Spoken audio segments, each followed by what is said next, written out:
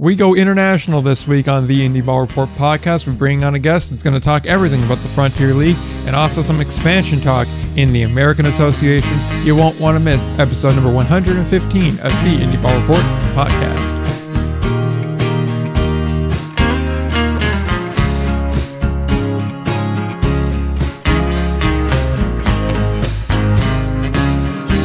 We are back again, episode number 115 of the Indie Ball Report podcast. I'm Nick, he's Will. We have a cool guest. This show's probably going to be over 2 hours again for the third week in a row? Second week in a row? That's just what we are. And let me just say, we have the Atlantic League preview show next week. You're going to get that one's going to be long too. So yeah. And the best part is we don't even have a guest booked for that. That's just going to be natural, 2 hours long plus. I mean, we could, but I don't really think it's necessary, to be honest. Yeah, I mean, I think it's going to be a lot of fun, though. We already have the top guy for Atlantic League talk. Anybody else would just be second. So why bother? Why bother watering down the show like that? I mean, yeah, I'm very, very excited for that. But we have so much Frontier League stuff to get into. I mean, I had a lot of fun. I'll let you introduce the guest because it was truly a very fun time. Yeah, it's absolutely fun here. And do you want to talk about the Frontier League first, or do you want to do the American Association first? Because the preview is 2 hours long, so I'm afraid. Yeah, let's go the American Association first, then. Yeah, because I don't want people to be totally checked out by the time they get to that, because this is actually pretty fun news in the American Association. So we'll get to this one piece of news. I know that they started their play on Tuesday, which is pretty cool. There were some good games there. Also, there was a really good game today while we were recording this interview. Yeah, no kidding. That Gary game, you see that? Yeah. Yeah, that was... Yeah. When we started, that was 4-0 Milwaukee, and then that turned out to be really fun. So, yeah, we'll talk more about the actual play on the field probably, maybe next week, but certainly the week after that when everything's, picking up.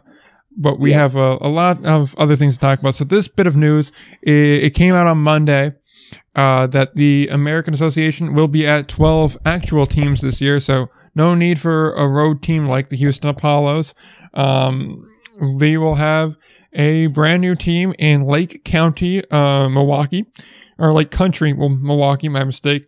I could attempt to pronounce this name, and I will just for pure comedic effect, because there is no way in hell I'm going to pronounce Oconomowoc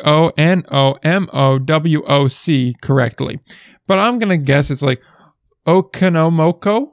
I'm going to go Oconomowoc. That Oconomowoc? That's probably right. That's honestly probably right. That's probably the closest we're going to get to it. So I think Oconomowoc? Yeah, let's quit while we're ahead, okay? Yeah. From now on, it's Lake Country. We're going with that because, now watch, it's probably pronounced some sort of weird way like Lancaster is. It's actually Lancaster. This is probably Layoc County or some shit like that. Just because life can't be easy when we're pronouncing these places and their names. But regardless, we will now talk about the actual expansion that goes into it. This team's going to start play in 2022. Their ballpark's going to get built starting in June. So just next month, 2021, it will be begin to be built. There's a name the team contest running on the team website. Links to everything, of course, as always, are in the show notes. That runs till May 28th. The team name will be revealed on June 10th. So all of this is moving very, very quickly. And Jared Kelenick's dad's attached to it. And I believe also former American Association manager Chris Bando, his father, or at least someone related to him, is also, I believe, attached to it. Because what are the odds of two Bandos being both heavily into baseball and not being related? So, yeah, we got all that going on. That's really the only piece of news here, but we should probably talk a bit about this. Sure. It's great. It's great to see this because now we can get rid of these road warrior teams. We can get rid of these kind of stopgap teams where, let's be honest, they're not expected to do anything. They're probably not going to do much. Yeah. And Nick, I think you need to do more research about that. Perhaps. I mean, to be honest, you're just calling the Houston Apollos just some thrown together travel team. I think you need to actually do your research on them. Would I disrespect the Pecos League All-Stars that have had, let's see, how did they fare last night against the Sioux City Explorers? Because I know they lost. They got killed, did they? Because I know they were killed the night before too. But maybe the numbers are lying to me. maybe I disrespected them. Maybe it's a slap in the face or something like that. But you know what show I really liked? I liked that ESPN show called The Numbers Never Lie. You know, that was a great show. They did their research, but who knows? They did their research. Yeah. Unlike the Indie Ball Report. Of course not. I mean, you'll see that in the preview. We don't do research. But all jokes aside, this is actually pretty cool. It will get them up there. It is going to force a realignment. I'm not sure they'll go east-west or if they're going to go north-south. If they go north-south, obviously this new team being in a Milwaukee suburb, great regional rival too for the Milkmen too. That's always a huge plus there. But I'm not sure who would wind up being moved into that South Division here. Like I'm pulling up the team list right now to look at. Because I would think it's east-west. You gotta go east-west. It's so much easier. That's one thing, because Winnipeg's going to stay there, Milwaukee's going to stay there. You're not going to break up the three on the Chicago belt, so that means Fargo-Moorhead, but they'd make absolutely no sense in moving. So, like, it has to be east-west. You're right there. I think that makes all the sense. But I mean, regardless, this sounds like a great move. Especially they needed a 12th team. We were wondering where this team was going to come from, and now we know. Great regional rival for the Milwaukee Milkmen, who have done great so far in their first two seasons in the American Association. So putting a team near there as well, I think that's a great idea. The one thing because this is interesting, just because the stadium was already going to be built before they found what they were actually going to do with it. So that I found kind of interesting, but I also found interesting. It's only 2,500 seats. It's certainly not unheard of for indie ball teams to be bringing in more than 2,500 a night. So that part to me is a little odd. I guess I'm not too familiar. I mean, at least looking at the pictures of what the ballpark is supposed to look like, there's not really like a berm out in the outfield where you could fit more people. I think they've got to have some way to fit to potentially fit more than 2,500 people in the stadium if they need to, especially thinking like a Milwaukee Lake Country playoff series. Like you gotta have more, you gotta be able to get more fans in than 2,500. So that's the only concern I have for it. But I mean, the facility looks nice. It's a great location, and I'm excited to see how they do. But the fact that this stadium's only 2,500 seats, it's interesting to me. It's not something we usually see in the American Association. Yeah, it definitely is. Obviously, the trend's been towards kind of smaller stadiums. We saw that with Gastonia, but 2,500 is really small. I mean, there's no way around that. I would have been more comfortable with like 4,000, which is obviously a considerable jump from where they're currently at. And like you said, there really isn't a place where you could add more people. I'm not sure how they're going to manage that. I think it almost seems like the plan was originally to go with a summer college team. And then at the last second, the American Association made either a pitch that was amazing or had an offer that was too good to refuse that they put forth to this group. And they just said, we'll go with that. And worst comes to worst, it doesn't work out in pro ball. We can always just swap her out to a Northwoods League or something like that. So I am curious, like you said, like that, to how is that going to work? How is it all gonna, wind up playing out there? But either way, I still do like it. And it is really the only concern, like you said, with the capacity here. And I'm looking at this map now as to how this east-west thing would work. And it looks like in the west, you'd have to go Winnipeg, Fargo-Moorhead, Sioux Falls, Lincoln, Kansas City, Cleburne, and then go with a Milwaukee, a Lake Country, Sioux City, King County, Chicago, Gary. But what's really odd about this is you have Sioux City really close to Lincoln and Sioux Falls, and they kind of are far away from all these Chicago area teams. So I'm not sure how that will wind up working out. You can't even go with why don't we go with 3 and 4? Where you have 3 divisions of 4 and then, division winner goes through and then 1 wild card, because then you can't put Milwaukee in the same as this new team. So I don't know how that's going to work out. The divisional alignment, honestly, is really interesting to me. Like, it'd almost be easier if they added a 14th and 15th team. Yeah, I mean, obviously much easier said than done. But, Yeah.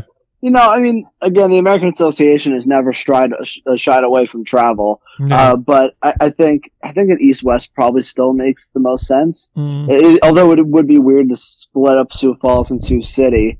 But yeah, I mean, with adding another team like near Milwaukee, I think it's going to be north south. It would just be too north. It would just be too north centric to begin with to really justify a north south division. Mm. There's really only one solution to this. They need an all Texas division. An all Texas division? Yeah, Fort Worth, maybe Waco, and where else could you toss a team in Texas? Screw it. Let's go College Station. Why not? Okay. I like it. Let's just have one Texas division.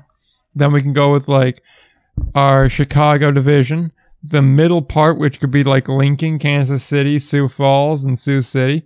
And then, of course, you have Fargo, Moorhead, and Winnipeg that are just kind of chilling out there. But we put a team like Shakopee, Minnesota, if that ever gets off the ground. And then we put another team in Canada. I don't know, maybe Kootenay. We'll go with Kootenay, Manitoba or something. I don't know.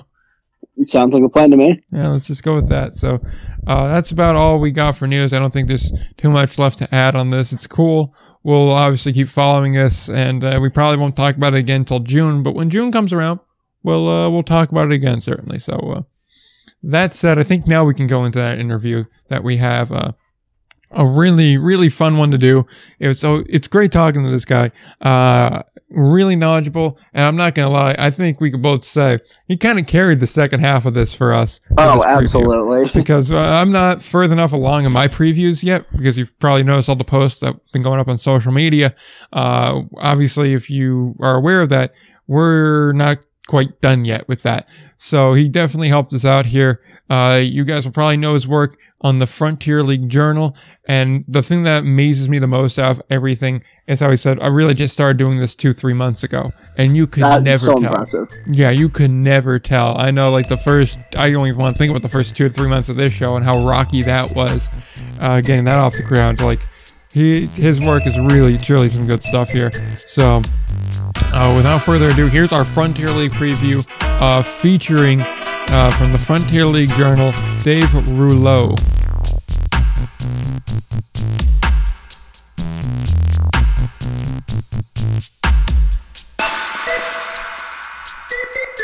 All right, we are back, and we are going to bring you our Frontier League preview now. And we figured, being that we're kind of new to a lot of these Frontier League teams, we might as well bring in a guy that knows the Frontier League, as in the guy that runs the Frontier League Journal, because he is extremely well versed in just about everything in the Frontier League. And when you're doing a special report, in a sense that it's a preview, so if we want to doll it up, it's a special report, you bring in a specialist. So we now welcome to the show Dave Rouleau.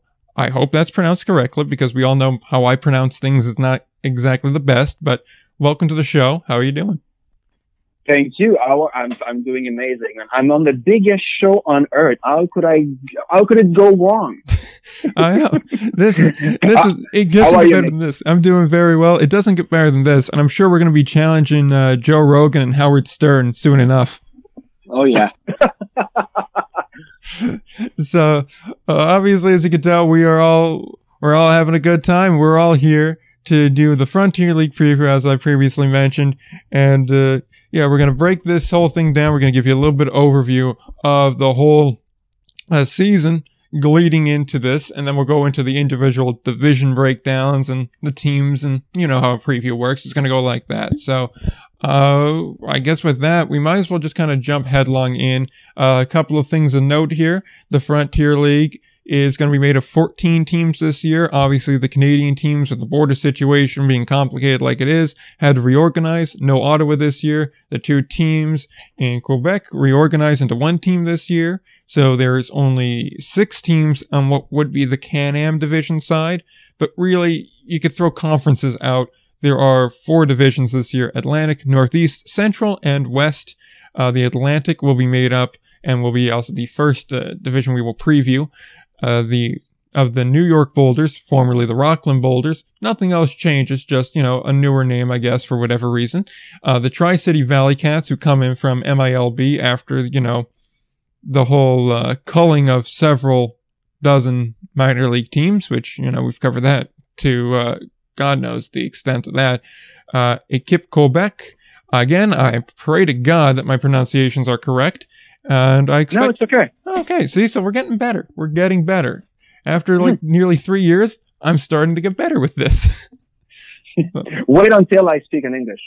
Trust me, it can't be worse than my French. So, then we have the Northeast Division, made up of the New Jersey Jackals, Sussex County Miners, and the Washington Wild Things. The Central Division of the Joliet Slammers, the Lake Erie Crushers, Schaumburg Boomers, and Windy City Thunderbolts. And then last but certainly not least, the West, made up of the Gateway Grizzlies, Evansville Otters, Florence Yoles, and Southern Illinois Miners. No All-Star game on the slate so far due to COVID. And, we do have a little bit of news on subscription models, which, of course, all the teams start coming out right after I talk to one person with a team that says, we don't have any plans to do league-wide streaming this year. They come out with league-wide streaming right after. So I always love when my reports go out of date within 48 hours. That's always wonderful. But if you do want to subscribe to, I guess, Frontier League TV, it's being hosted through Vimeo. I'll tuck a link in the show notes if you want to take a look at that. You can stream per game, which would be $5 per game, $20 per month, or $50 per year. And I do want to just mention this quickly before we start getting into the actual baseball talk. I gotta say, I think that's a little bit pricey. I'm not sure if everyone agrees with me there or not. Maybe I'm off base here, but I feel like $20 a month, especially when you have the American Association that's only about $14 a month, a little bit pricey, and $50 a year. I understand you get every game with it, but I still am like, I think it's a little bit much. And I think obviously for the people on this show, paying $50 a month really is, and this is all in US dollar, I assume, where I saw it as. So I'm going to assume whatever the exchange rate is, it's roughly about the same, there. But I feel like for people on the show, $50 for the year, you could justify it. But for the average person, they're not paying $50 a month for that. I understand that you're going to start charging things with this whole new system that you have going on and whatnot there. And the Can-Am and the Frontier League each used a free streaming basis beforehand. But having seen how the American Association works with their platform and the technical issues that are prone to pop up over there, I don't feel great about paying $50 a year if I can expect, roughly speaking, the same kind of production quality from the Frontier League end. I'm just curious everyone else's thoughts about that. Like I said, I think it's just a little steep. If they could have knocked like $10-15 off of it, as nickel and dimey as it seems, I would have felt a lot better about that price point. Yeah, I think $40 probably is like the magic number you're looking for. In this sense, I mean, see, I don't know if I think it's outrageous. And although I would say that the American Association, their streaming service is definitely a better value in the sense that, they broadcast all the games, and they also have little extras, that they put on as well. I'm not sure if the Frontier League is doing something similar, but if they're not, it's $50 a year seems a little bit steep. And I guess a part of the reason is that, if people can't travel and they really want to watch their teams on the road, I mean, I guess they might chalk up $50. I guess it's not the biggest deal, but I do get the sense that you're pushing it a little bit. And I think ideally, if I'm looking for a price point for a full season, I think probably $40 would be the good mark. It would be the right mark there. But I think, yeah, I do agree with you, Nick. I think 50 is a little bit high. Yeah. I would tend to agree with you because it is not cheap, and the quality so far that I've seen in the exhibition games, it's okay. Let's put it that way. Yeah. And I don't know about you, but what the American Association is doing with the weekly show and the daily reviews or recaps of the action of the night before, it's great. And I will repeat that I am available for a 2-year deal with a player option for the Frontier League to do a bilingual show. And I would consider negotiating if they take also Will and Nick. I would be open to a 1-year deal and maybe re-sign next year. Hey, look, I got the phone numbers for a lot of guys up in the Frontier League. I can make some phone calls and we'll see what happens.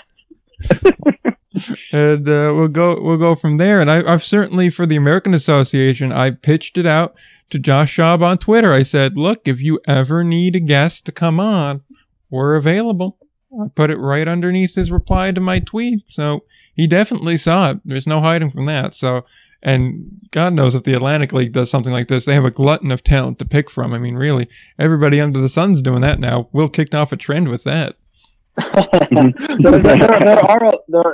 are you know, I guess with all the ways that the Atlantic League's been in the news, there are now a lot of options for that. But I guess you could call me the original.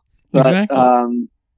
but you know, I think it's that would be fun to do. That certainly would be. Yeah, it certainly would be there. And I guess on that note, we could kind of jump right into the preview discussion here. And like I said, we're going to start with the Atlantic Division. And I guess we'll talk about the team that's gotten, you know, the most press around them to start, which would be the Tri-City Valley Cats, a team that I think we all kind of expected once we saw Pete Incogviglia be brought in to manage the team, coming in from Sugarland, one of the more successful managers in independent league baseball. Immediately our mind went to, this is going to be the team to beat here. And I'm not sure about everybody else here, but when I put together the little bit of a preview I have for the Valley Cats, I was kind of surprised. Like, the team is not nearly as overpoweringly good as I expected here. Like, John Nunez is a guy I like. I think he has a lot of potential. He had good numbers in Double-A. Juan Silvario and Dennis Phipps are obviously, you know, two guys that stick out there. Very successful in the Atlantic League, so I have to imagine, again, they're going to be very successful in the Frontier League as well.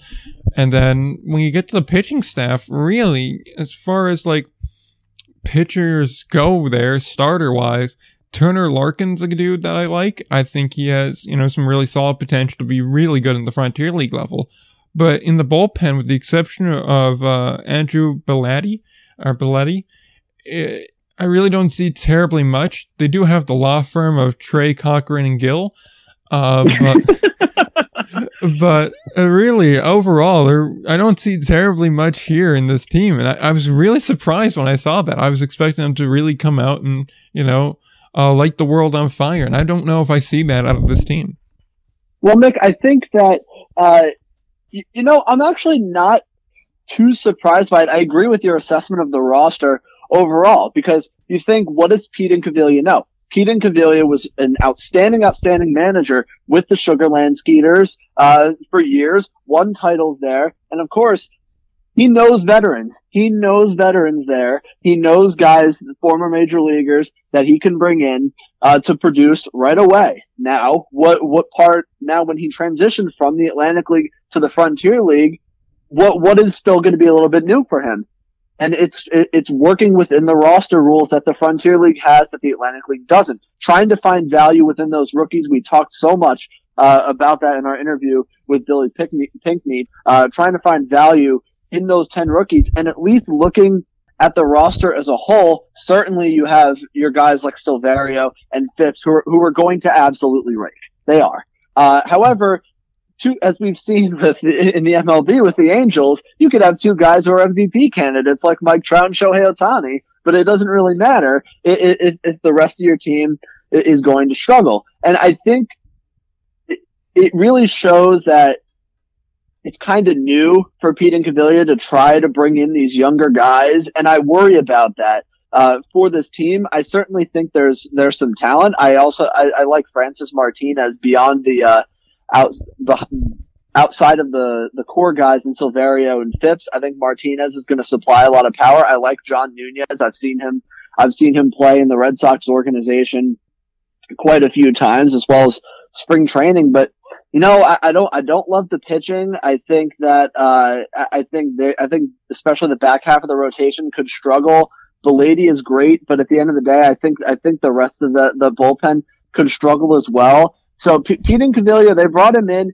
He's brought in big names. He's brought in some Atlantic League veterans. He's going to have some Player of the Year candidates on his team. Now, for the entirety of the roster, I don't know. I think the rookies are going to struggle. I think those guys, I think the guys who are just above rookie classification, I don't know how great of a job he did building out the roster with those type of guys. So I really think this roster is top heavy. They're going to win some games, but I do think that they're probably still the division favorite out of the Atlantic Division with the Boulders, Tri-City, and Quebec. But I don't think that they're a title contender, because I think only if you take some guys away, if some guys get purchased, I think the team could be headed for some trouble, because I don't love the depth on the team. So I think Nick, what you said was a pretty good assessment. I worry about the overall depth of this team. I think they'll make the playoffs. I don't know if they'll be getting past the better teams in the Frontier League. I highly disagree with you with them being the playoff contender. I mean, as you mentioned, I mean, the depth is not there at all. They just lost Ryan Williamson, a starter for them. They just lost, in fact, traded Wilmer Torres, which Incaviglia, which really high on. I mean, there's not depth. I mean, Miguel Tejeda, I mean, he was released from the Phillies. I think it was a rookie ball. I mean, why is that? Was it off the field issues? It did not produce. So Miguel Tejeda and Avery Tuck and Brendan Gosler, they have to produce just for them to be able to compete. Am I right? Yeah, I agree with that. I mean, like, I'm looking at Gutzler right now. He did well at Murray State, and that was in 2018. So, I mean, right. It's been some time there. As far as Tejada goes, he didn't play well at all in rookie ball in 2019. I mean, he batted 156, so that's not very good there. And as far as Tuck goes, I want to like him a lot more than I do, but a slugging below 300 and an over 40% strikeout rate is not exactly inspiring confidence. And I was about to say, I don't want to rule them out of playoff contention. I don't want to, because again, like a guy like Juan Savario and Dennis Phipps alone, I think can keep you afloat for long enough and keep you well within the hunt, especially when you're only going against two other teams. That said, I'm not sure if I put him as my favorite. When we get to that team, I'll mention who I have as my favorite and why I think they are there. But I do agree with Dave here, where I don't know. The depth does scare me a lot. And like, if they were at least deep in one area, I'd like them a lot more. I really would. If they either were like a deep pitching team or a deep batting team, then I'd be like, okay, well, you play your strengths and you can ride that for a while.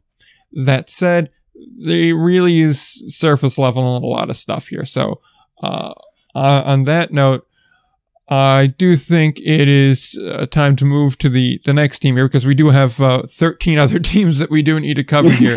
So we got to be a little bit of quick moving on a lot of these. We go to the New York Boulders now. TJ Stanton in as manager now. Kevin Baez going out. TJ Stanton, a guy that has had a lot of success as manager so far, and he comes into Pomona, New York.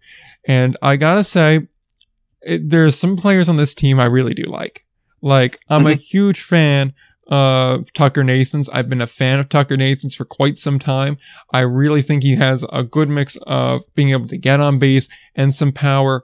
The strikeout number is a little concerning me, about 27.5% of the time. It's a little high for my liking, but the guy hit 12 home runs in about 95 games in 2019, so I can forgive that number a bit there. Zach Kirtley's another dude I think is sneaky good.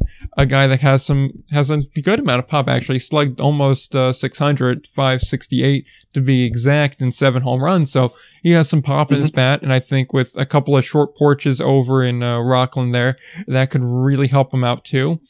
I will say, outside of that, the whole lineup doesn't do too much for me. Zach Pempraise is a guy that is very good, but hasn't played since 2015 and likely will depart with Team Israel. So he got about maybe a month and a half with him there, and then you lose your starting shortstop. So that's certainly concerning to me there. The rotation, Well, there really isn't much of one. In my preview, I even really left a spot open because I don't see a fifth starter on this team, and I pegged Mason Alexander to be a starter, but I saw he got released earlier today. So really, I figure it's going to be like Austin Hutchinson, who looks okay. He had okay numbers at high A with the Mariners. Danny Rachanski is a guy that looked really good, but he pitched at pace, so I think that's Division 2. So, touch and go there. John Cain's an interesting dude, because from what I recall or from what I know about the All-American Baseball Classic, pitching was not exactly the most consistent thing, and in 22 innings he had an ERA sub-3. Now, granted, he only had one start there, so he's mostly a bullpen dude, but at this point they're kind of thin there, so they're getting forced into it. I do think the bullpen's pretty good, though. I do like Nathan Alexander. I love James Mullery. I think James Mullery is really, really, really good. About 40 innings pitched in 2019, 41 Ks.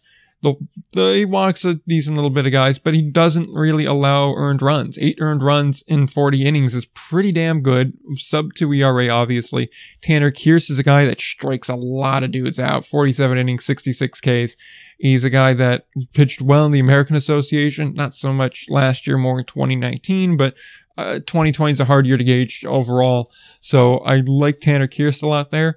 I originally had Jake Dexter pegged for big things, but again, I saw he got released here, so I guess he didn't have a good camp to this point, although not much time in camp. So whatever it is there. But overall, I think there's some good pieces here. I don't really see New York contending for a playoff spot. I don't think they're going to be a division champion. I do think they'll be better than their 2019 record, though. So here's what I'll say about the Boulders. I wish TJ Stanton would have played a little bit more, at least as far as lineup construction. I wish he would have played a little bit more into the ballpark he's playing into. I think Nathan's is a guy that he's a player of the year candidate for me, because I think him now moving to Rockland and playing half his games in that stadium, again, that's 300 feet down the right field line in about a 3-foot high fence. So I think Tucker Nathans is a guy who's going to be really, really good. Outside of that, I wish TJ Stanton would have played a little bit more into that power hitting philosophy, given the ballpark he plays in. I think Kevonte Mitchell is an interesting piece. He's a guy that's kind of stalled out at high A in affiliated ball. He's hit some home runs.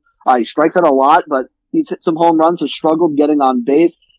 Seeing if he could potentially make this jump in the Frontier League will be interesting. But I think you're looking at a lot of guys who, Ryan Ramirez, he hits for some power. He strikes out a lot. I just would have liked to see the New York Boulders lineup play a little bit more into the ballpark they play into. And so I think, which could change certainly with some mid-season additions. Let's not act like the roster is not going to change throughout the year, because it certainly will. But I think the lineup, at least as it's currently constructed, you mentioned some guys are going to depart with Team Israel when they leave for the Olympics. We'll have to see how TJ Stanton replaces those guys, but I would have liked to see him play a little bit more into the ballpark that they're playing in this year. Now, as far as the rotation, I have some concerns. As good as Warchansky was at Pace University, pretty sure that's Division 2. I know it's up in New York, but it's either D2, D3, and as great as those numbers are, this is a significant step up in competition for him. John Cain had put up some good numbers in the All-American Baseball Challenge. Again, that's another step up in competition. I like Austin Hutchinson just because not a ton of walks, strikes out more than 136 strikeouts in 130 innings. He was a consistent starter in a high A. I think he could be a pretty good arm for them, but he's really the only good arm I see in this starting rotation that you can really count on, and that's tough going out there, considering he's out there only every fifth day. As far as the bullpen, I think it's really strong. I agree with your assessment of James Mullery. I think he's got to be a little bit more consistent in the strike zone. 23 walks in 39 2/3 innings with Rockland in 2019. You'd like to see him get those walks down. Of course, he hasn't, with the year off last year, potentially could have fixed those, but he definitely misses a lot of bats, which is a good thing. I think Nathan Alexander's a guy I really like. And even a guy like Tanner Kayse's been a guy who was really good in the American Association in 2019, a 2.28 ERA in 47 and a third innings, 66 strikeouts is really strong. So I really like the bullpen. I think they're going to need to add some starting pitching though mid-season if they're going to really make a run at the playoffs. But I think the Boulders are a solid team.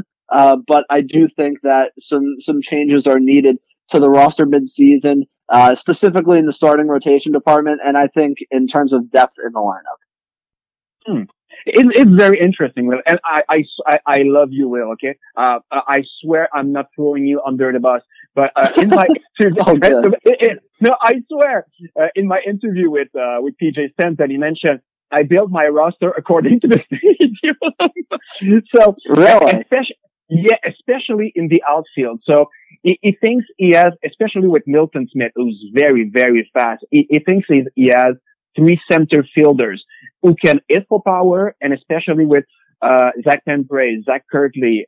They have Ray Hernandez too, Tucker Nathan, Phil Capra, who was with the Mets, switch hitter, contact, OBP, power. So he mentioned that. I'm not saying he's right. I'm just saying that's what he said. So that was just funny when you mentioned that. And one guy you're not talking about, and I'm surprised, it's Brendan Bingle, the two-way guy who will be playing all over the infield and also is a side armor and high leverage situation. I'm very, very high on him. 94, 95 miles per hour. As you mentioned, there is a lot of guys at the end of the bullpen who can go out and get the job done.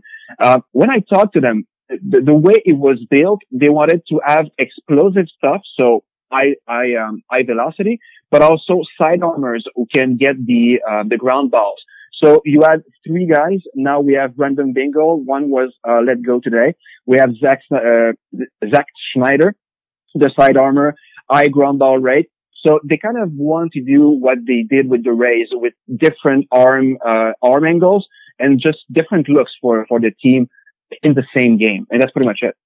That is an interesting way of constructing a team. I'll be interested to see how that winds up playing out.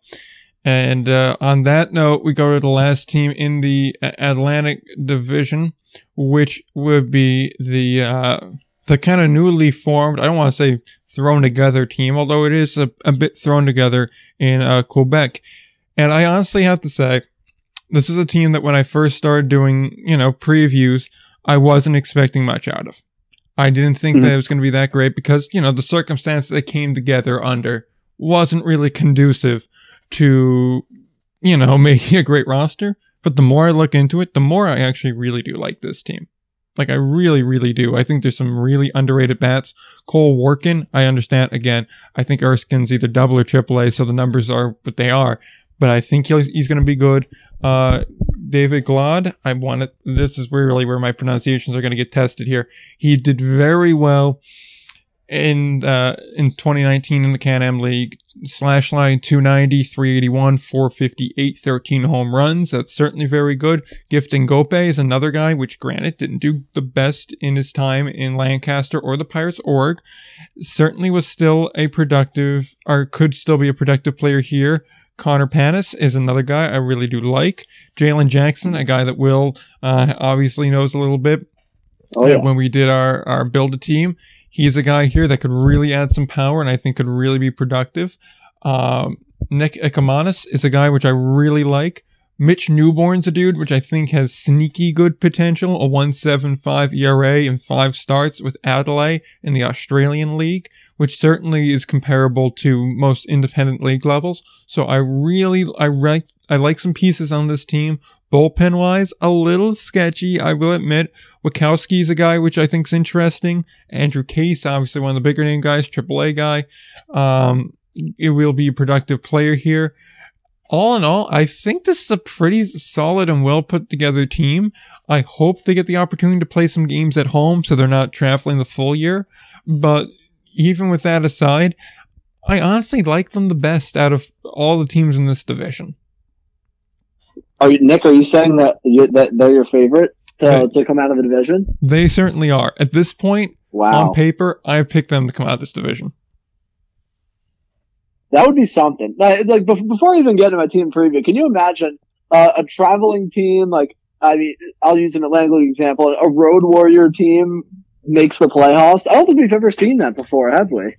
No. No, but I mean, also too, it's a little bit different than the average traveling team. I mean, this is a combination of two, you know. So I mean, it's not exactly the same circumstance here, but there's certainly some good players on that team. Yeah, and I agree with a lot of your assessment of the roster. Jalen Jackson is a guy who I did talk about during my build the team segment. I think he's a guy that you put him in the Frontier League. I mean, he hit very well in the Can-Am League. He's a guy who's shown big power in Double-A, specifically with the Trenton Thunder, and during his time in the Yankees organization. So Jalen Jackson is a guy I'm really, really high on. Gifton Gope, he's shown power. Especially in Lancaster, he was a little bit disappointing. People had high expectations for him in his little time there, and then he ended up missing the end of the season. So I mean, Lancaster as a whole was disappointing in 2019. So it wasn't just him. But I mean, I think overall the lineup is really strong. I think there's a lot of depth in the lineup. I even like put a guy like potentially like Cole Warkin out at first base, guy who hit really, really well in college, didn't strike out a whole lot. I think he's even a guy that could be solid at the bottom of that lineup. When you look at the rotation, I definitely wanted to touch on Mitch Neuenborn, and he's a guy. It's funny, Nick. He's a guy that just missed the cut to get on my build in the Build the Team series, because Mitch Neuenborn is a guy. He came off Tommy John surgery to pitch in the ABL in 2020. He's a guy who apparently had some teams looking at him, and he was brilliant this year with the Adelaide Giants, a 1.75 ERA, and only walked 6 in 25 2/3 innings, 29 strikeouts. He's a guy that I think could be on some affiliated radars, especially if he comes out with a good start with Quebec. In the bullpen, I'm very high on this bullpen. I think Andrew Case is very good. I think John Witkowski is a guy who showed a lot of potential. Only 4 walks in 25 2/3 innings in rookie ball. Granted, of course, there's a jump up in competition, but I think the bullpen as a whole is really strong. The roster wise, I think they're the best roster in this division. That being said, we also have to factor in that, let's say, I've been saying for a couple months now, a couple weeks now, I should say, that I don't expect Quebec to go back to play any home games this year. I really wish they could, but I think it's really tough to ask them to play all their games on the road. And as good as this roster could be, I don't know if I could say that they're going to finish with a better record than a team like Tri-City, or even than the New York Boulders, just because of that wear and tear of being on the road all the time. I don't know. It's something that we'll have to see how it shakes out, but the roster is really strong and blows any other traveling team we've seen in indie ball out of the water, roster wise. It is a very strong roster, but I learned something today. It's from their site on May 14th. So I'll just try and translate from French to English as I read it. So to note, Jalen Jackson will come during the season. When it comes to Robin Castro, Jeffrey Pera, Mitch Neuenborn, Connor Panis, and Jesse Hodges, they will depart before the beginning of the season to their training camp for their national team. So that means at the beginning of the season, they'll lose some of their better players, and during the season for the Olympics, they'll lose them again. So it's going to be a very, very tough thing just to make the playoff. They have the best team, I think. And by the way, Mitch Neuenborn, he was supposed to be a starter this year, so he was training to have the workload of a starter. So that's pretty much it. So I was very, very surprised when I read that this morning, and I included this in my news and transaction post. Yeah, that is going to certainly hamper them when if they lose them for the Olympics, which is what I assume that they're losing them for. I will say, even with that though, I'm not really sold on the other two teams in this division. Like, Tri-City has the best two players in this division. There's no arguing that. New York, I just don't think put together a more complete roster, and while I do think there is some potential there for some guys to really jump up, I don't have that high of expectations for them. I still think Quebec, honestly, I really do think that they have the best shot, even with these challenges. It may be real stupid for me to say that, but that's just where I'm at. And even with that said, I think we're all going to wind up agreeing that when they wind up playing the winner of the Northeast Division, it doesn't particularly matter which one of these three is going up against them, because the Northeast Division is kind of a buzzsaw. Yep. So I guess with that, we'll jump into that Northeast Division now. I'm not sure if there's any team in particular we want to start with, so I'm just going to go to whatever one pops up on my sheet first here, which winds up being Sussex County. And oh my God, this team is just like Bobby Jones and Justin Fiorella are just not a fair combination. They just run whatever league they're in. Bobby Jones enters his 5th season as manager, coming off, I believe, actually a franchise record best season of 61-33 in that final year in the Can-Am League.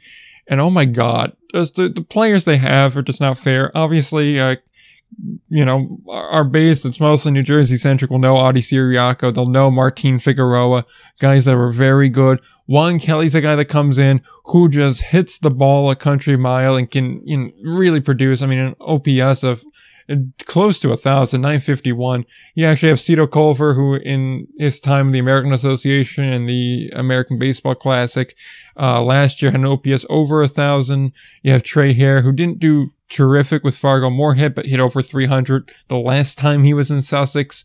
Obviously, we can look to the rotation. Everyone's going to have their own say on this, but I mean, your rotation looks like this. Former major leaguer Tyler Danish, then Mike Castellani, a guy with a sub-3 Frontier League ERA in 2019. Then you have Tyler Alexander, a guy that's just a flamethrower. And I understand his ERA in 19 was 5.75, but he had PCL time, and I believe it was Las Vegas. So that's just not a place for pitchers to succeed at. Max Herman's a guy, probably some Patriot fans will remember that. Realistically, they're just so deep everywhere. There's bullpen arms too, like Jalen Miller, who looks really good. And keep in mind too, Cody Mincy's still technically on this team on the inactive list currently, so I'm not sure what his situation is. But, and obviously he gets activated. Someone like a Miller is going to have to go, so that way he can be factored in here. But I mean, this team is just so deep that I want to just point out here, because I was going to go on a tangent before we started, and I need to just do this now, otherwise it's going to be boiling until we get through this division. I'm really annoyed that one of these teams is not in the Atlantic. Like, in my mind, Rockland, or New York, my mistake, should have swapped places with Washington. And that way you could have had the 3 teams that were all essentially New Jersey teams. New York, Rockland, they play 15 minutes from the border with New Jersey. It's a New Jersey team for all intents and purposes. You could have had all of them playing the same division. Travel-wise, it would have been a lot more convenient. If they all play within an hour from each other's ballparks, it just seems like it would have made more sense. You already have one traveling team and a team that's in Troy, New York, which isn't particularly close to Rockland. So really, does it make a difference if they're going from, Pomona, New York to Tri-City, or Tri-City to Washington, PA? No, it doesn't. I just really wish one of these teams was on the other side, because we're going to get robbed of a really, really, really fun playoff series, because 2 of the teams in this division, as you're going to see when we go through the other 2, aren't going to be able to make it. And honestly, there's a case to be made that this division has the 3 best teams in this league this year, and I'm willing to stand on that hill. Yeah, I think I agree with you. I think Sussex County they are just completely loaded. You mentioned their lineup is insane.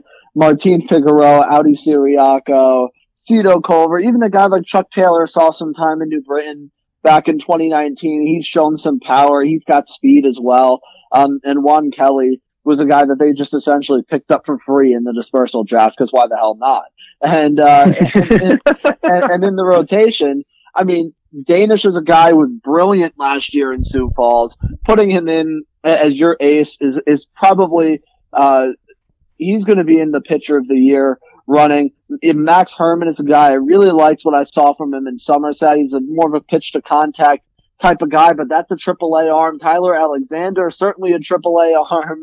I mean, this rotation is just so good. And in the bullpen, you have guys like Alex Vargas and Billy Lane, both who pitched in the Somerset Popov League. Billy Lane has a fastball that can get up into the mid 90s, around 94, 95 miles an hour out of the bullpen, and he even showed some flashes in low A ball when he broke in with the Rangers organization. He was arguably the best reliever in the Somerset Professional Baseball Series last summer. So he's a guy that I think could do some really good things with Sussex County. I'm not going to go on and on about it, but this team is really, really, really good. They're my favorite to come out of this division, as good as a team like New Jersey is, who I'm sure we'll get into in a bit. But Sussex County is just absolutely loaded, and to me, they're the best team in the Frontier League on paper. Of course, games get played on the field; they don't get played on paper.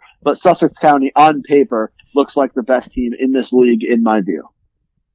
Absolutely. I mean, they go to the dispersal draft. They're loaded. They get Juan Kelly. Maybe because of visa issues, the teams just passed on him in the first round.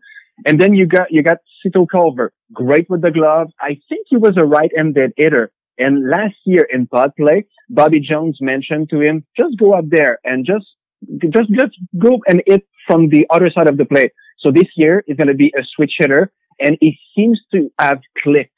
So they're going to be even better with the same staff, and you add Juan Kelly. That's an insane lineup. Yeah, the dude just decides one day, oh, I'm going to just start him from the left side, and he starts to bat terrific from there too. This is just not a fair lineup. Like no, it's not. Like, honestly, this is a team that could probably go up against some affiliated teams and not do poorly either. Like, this is just so impressive, this team. But can I add something? Yeah, sure. Go ahead. Bobby Jones has got to be the best manager. He was able to put this team together under the existing the player rules, so the roster rules.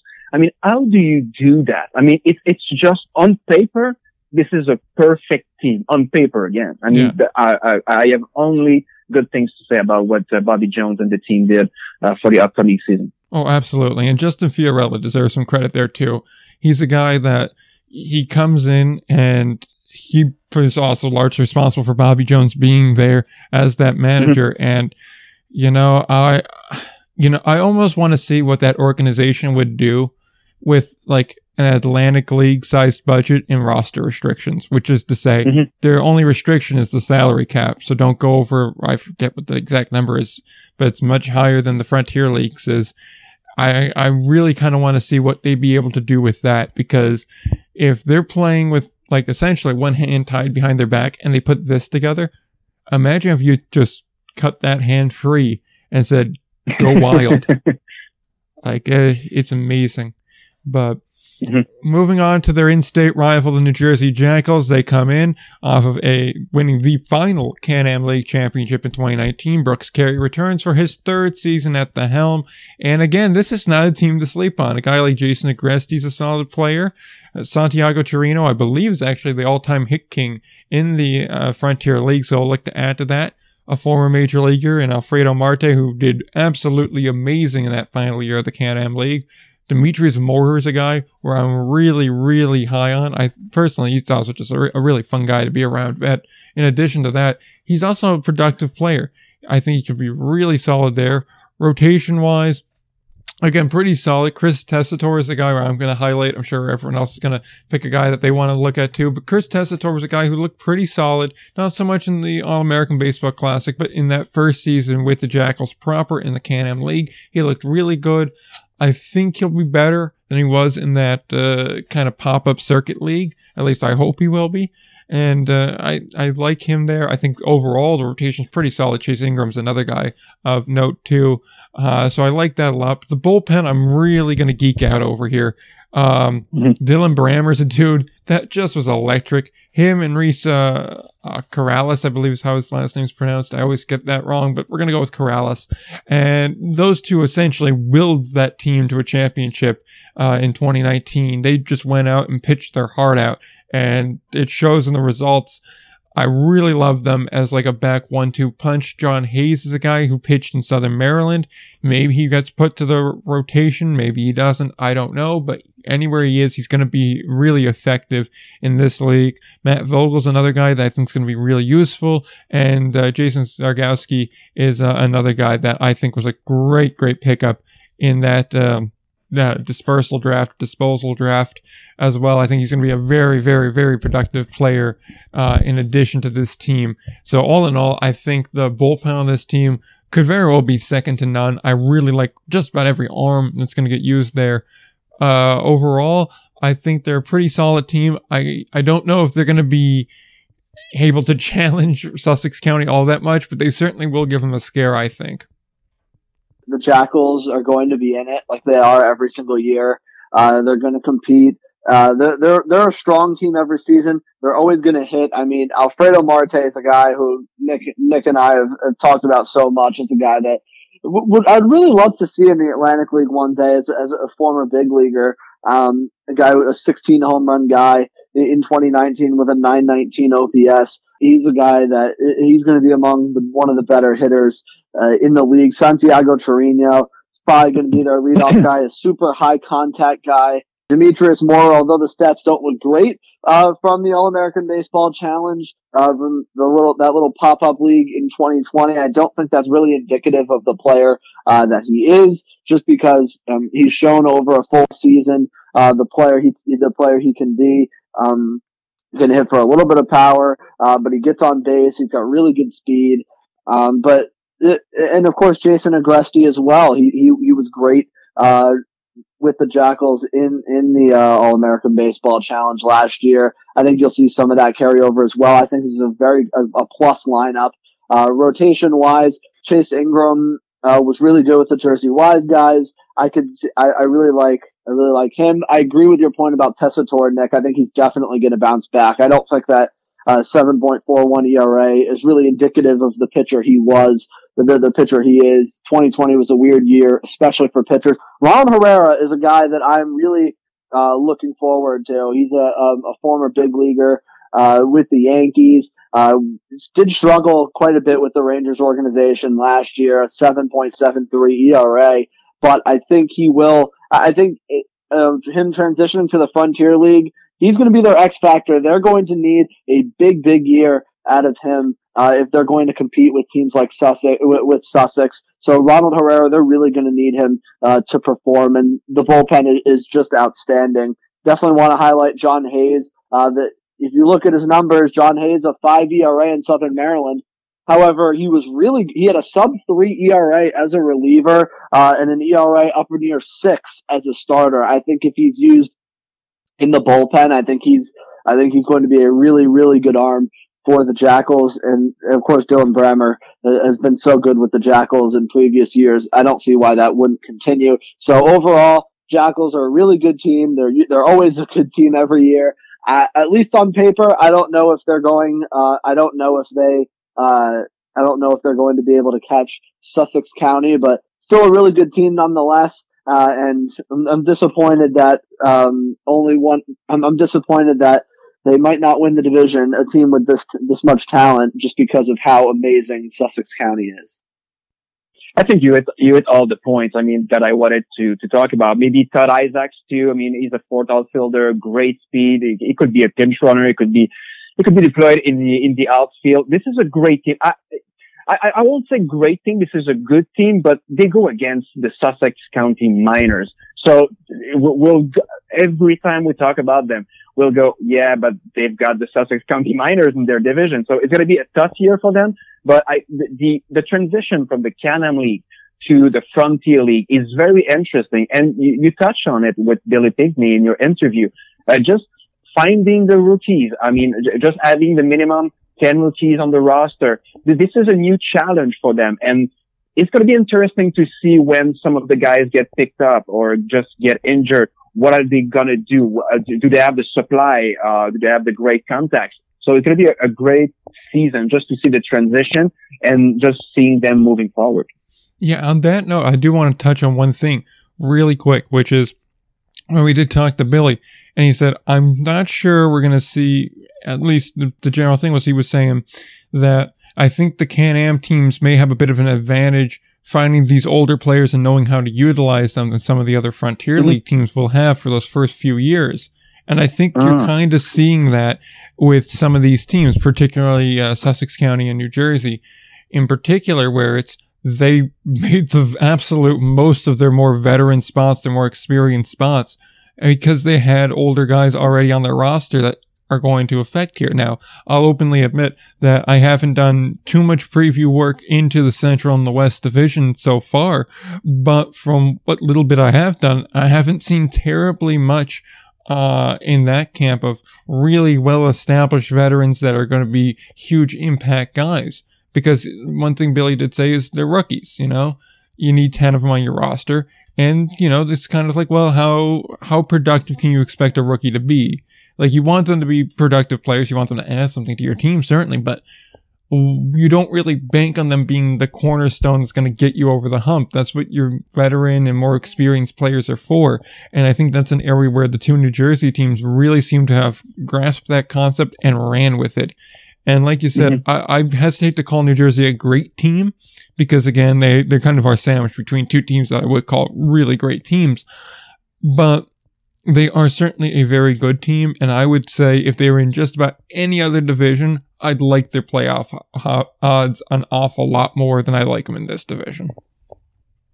You're right. Yep. So with that, we'll go to the other team here, the lone remaining team here on the Can-Am side, the Northeast Division, which would be the Washington Wild Things-led first-year manager, Tom Vaith. They look for their first championship since 1997, so quite some time for them here. And let me just say, when I was doing this preview last night, I was not anticipating this team to be as good as they are.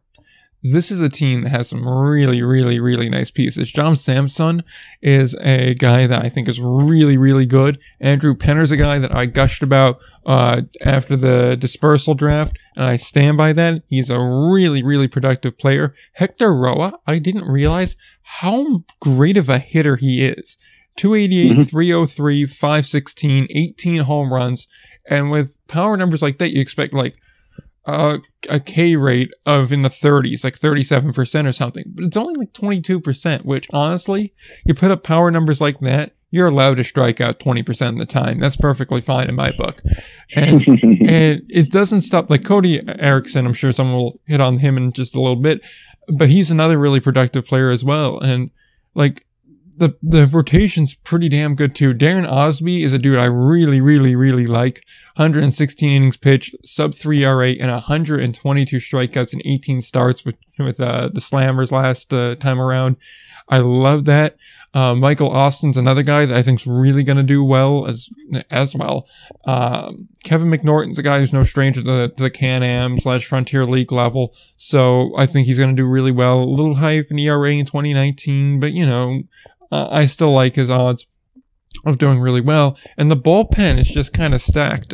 Guys I'll mention, but not go into too much depth about: Zach Strecker, BJ Sabel, James Meeker. Mackenzie Mills is another dude. He didn't have the best outing with Winnipeg last year, but in 2019, he looked fairly strong, I'd say, in the Marlins organization.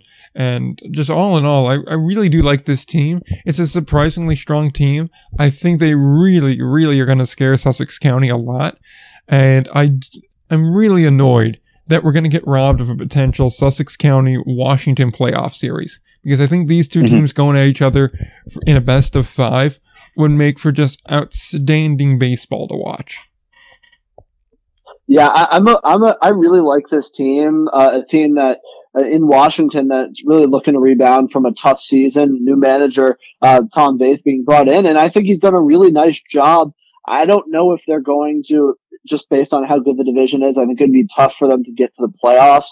But I do think this team represents a good building off point for hopefully when all the Canadian teams are in next year. We'll see how the divisions look at that point, and maybe Washington could potentially get into the playoffs. But as far as this team, I think Hector Roa is definitely the best hitter in this lineup. I'd like to see him walk a little more. As good of a hitter as he's been, 288 average with only a 303 on base. Something you'd like to see improve a little bit. And even a guy like Cody Erickson,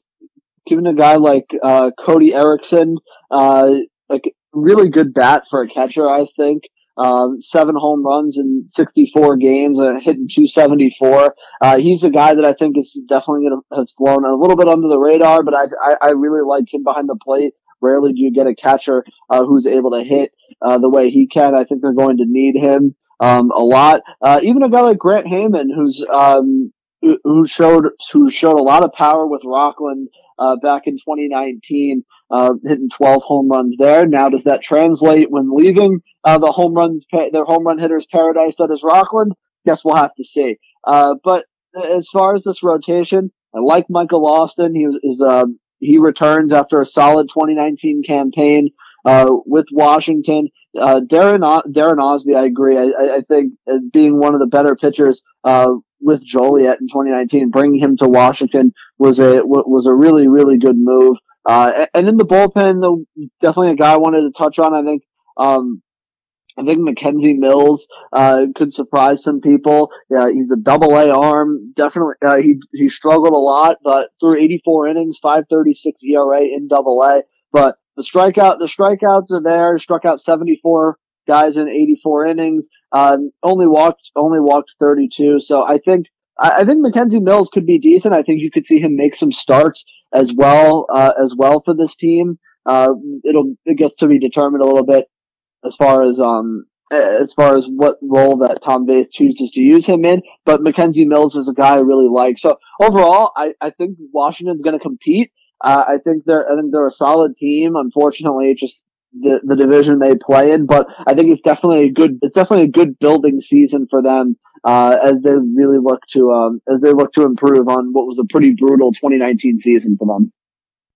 That was a great observation, Will, because Mackenzie Mills, when I talked to Tony Buccelli, the GM, he said that one of the conditions that Mackenzie Mills signed with Washington is that he would have a shot at making the rotation. So when you look at Michael Austin, Kevin McNorton, Darren Osby, Nate Pawelczyk, Kevin Pimentel, I mean, who's going who won't be there? So the rotation is very, very good. They're amazing up the middle, very athletic in the outfield. And I mean, this is a good team. I think they could be competing for first place in that division. But again, Sussex County, the Miners are there. So it would be very, very difficult. But Mackenzie Mills wants to get back into affiliated ball. And from what I hear, that was one of the conditions. You get me into that rotation and you get me a shot. Yeah, I mean, like, it's fair to ask for a shot here, but like you said, that rotation is it's so deep that it's not even so much a matter if you can play your way into it. It's almost you're waiting for someone to play their way out of it. In that, like, who exactly is going to be the guy that you'd say, oh, well, we need to take them out of this rotation to get Mackenzie in? I mean, like, Austin, you're not taking out. Osby, God knows, he's not going anywhere. McNorton, maybe, but even then, he puts up good numbers. He really doesn't walk anybody either, so that's certainly a plus. So you come down to the bottom guys that were both in that kind of Yins league, and, I mean, they did well in that, so maybe one of those two guys at the bottom there. But overall, there's nowhere to take a guy out to get Mills in. But, I mean, I almost wonder, because we saw yesterday, technically Wednesday, when because yesterday means nothing to you if you're listening, we saw in the Gary-Milwaukee game, Gary essentially used an opener. So Right. with the guy going 2 1/3 innings. So maybe you go to like the other extreme and you use 6 starters. I mean, would using 6 starters be a good idea, especially on this level? I don't know. It would certainly be something that'd be interesting, and technically speaking, you're a starter then, even if you are the 6th guy. I mean, possibly if your bullpen's getting overworked, it's not a terrible idea. Maybe not one you want to use, maybe not one that's not even being considered. Maybe we're locked in on 5. But I certainly think it's an option that could be explored. Yeah, I think it is an option you could explore. It's funny that when you think of Frontier League teams and their starting rotations, it's not usually a possibility that you usually think about too much, going with a 6-man rotation. But I think Washington is in a unique circumstance, and not to mention, you're never going to get through a year where a starting pitcher doesn't get hurt. So they're going to need Mills, even if Mills doesn't start the year in the rotation, which I think is I think it's pretty likely he could start in the rotation. You're going to need a hell of a lot more than 5 starting pitchers to get through a season. So I think having a lot of starting pitching depth is a great problem to have. And I don't know if it's necessary to go to a 6-man rotation right away because, you're going to need more than 5 starters to get through the year. Certainly. So, on that note, we kind of finished the Can-Am side of things. So, I guess we'll go to the West Division because that's where I got the most of these previews done in. And we'll go to the Evansville Otters, a 57-39 season in 2019. Andy McCauley is in as manager. A 2016 championship was their most recent one. And I want to say positive things about this team. I really do, because I think a guy like maybe Montreal Marshall, who played with Vallejo in the Pacific Association, could really, his numbers could translate over, not in the same level. I mean, he has an OPS over 1100. Certainly he's not going to translate over into the Frontier League, but I think he could still be fairly decent. Riley Crane I like a lot. I think he's a very productive batter, slugging just under 400, 8 home runs. John Schultz is a guy that, is a really, really solid hitter too. At last count, I saw him on the roster, so I assume he's still there. Of course, updating these rosters is a bit of a struggle sometimes for these teams, but if he's still there, slash line 317, 411, 488 with 11 home runs, strikes out less than 25% of the time, OPS of about 900, just a shade underneath. He certainly will be a productive player. We know that he'll be good there. Elijah McName is another guy that I think will be really, really good. Maybe not a power hitter, but certainly a guy that can get on base. So I do like him as well. Matt Malkin, I think, is an interesting guy as well. Maybe not behind the plate. I think Dakota Phillips will be there, but maybe in a DH role. Again, another guy, not the most power-focused guy, I'd say, but certainly a guy that, again, he gets base hits, he moves the line along, so a productive player on this level, certainly. The rotation and the bullpen is really where I kind of hit the wall. Marty Anderson is a guy that could be very good. He could not be good. He walks a lot of guys, but he strikes a lot of guys out. Seems to be a trend among a lot of pitchers. So I like him as like a 1-2 option with Tyler Vale. Tyler Vale I really like. 81 innings, 29 walks, 84 Ks, and a 5-5 record at a 2.78 ERA. From there, the rotation doesn't do a lot for me. I have Portela that in as a starter, but his most recent numbers are in summer college ball, so you can't really take that for much. Neil Lang's another guy, but Pacific Association numbers. Anthony Ayres I have in there as well, but only 4 starts and 9 appearances with Evansville in 2019 and about 26 innings pitched, so you really can't get a fair sample size there. And as far as the bullpen goes, I really only saw 3 guys that I'd like to highlight. 2 of them have rookie ball experience as their most recent, and the other guy is Logan Sawyer, who obviously had some struggles with Lancaster, but I think when he moves to the Frontier League level, he'll adapt a lot better. I think he'll be a lot more productive of a player, but overall, I just don't really see much from this team. I know in some of their exhibition games, Nash has been getting in there. I think it's Trent Nash that's been getting in there and getting some playing time. But when I looked at his numbers for this preview, I didn't really overly love anything I saw about him. So, you know, I want to say more good things about this team than I am able to, but I don't think they're an awful team, but I also don't think they're a great team.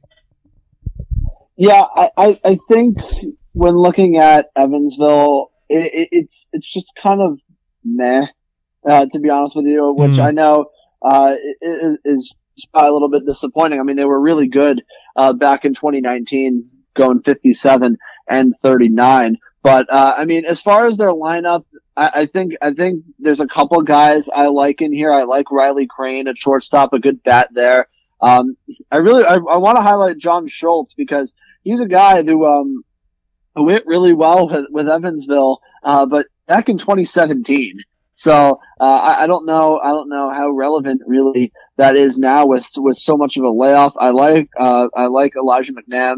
I think he could be. I like him in the outfield. There's a high contact type of guy, but I think overall, I think the lineup struggles with depth as far as the rotation. I think Marty Anderson and Tyler Vale are a really nice 1-2 combo at the top of the rotation. Both Marty Anderson coming from Southern Illinois was sub 3 ERA there. Tyler Vale returns after a sub 3 ERA season with Evansville. I really like those two guys, but after it kind of just takes a nosedive, honestly. I mean, with Polo Portela, it's great that he was really good in the Northwoods League, but again, that's a summer college league. If that's, I have some concerns about that. If they're going to expect some big starters innings out of him, Neil Lang struggled pretty mightily in the Pacific Association, and even Anthony Arias was in limited time with Evansville was a bit up and down. So I think the pitching to me is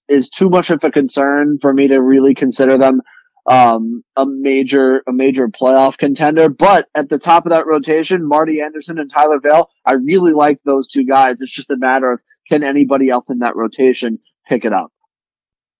Those are great points, Will. And I'm happy that you mentioned John Schultz. I mean, I really, really like him.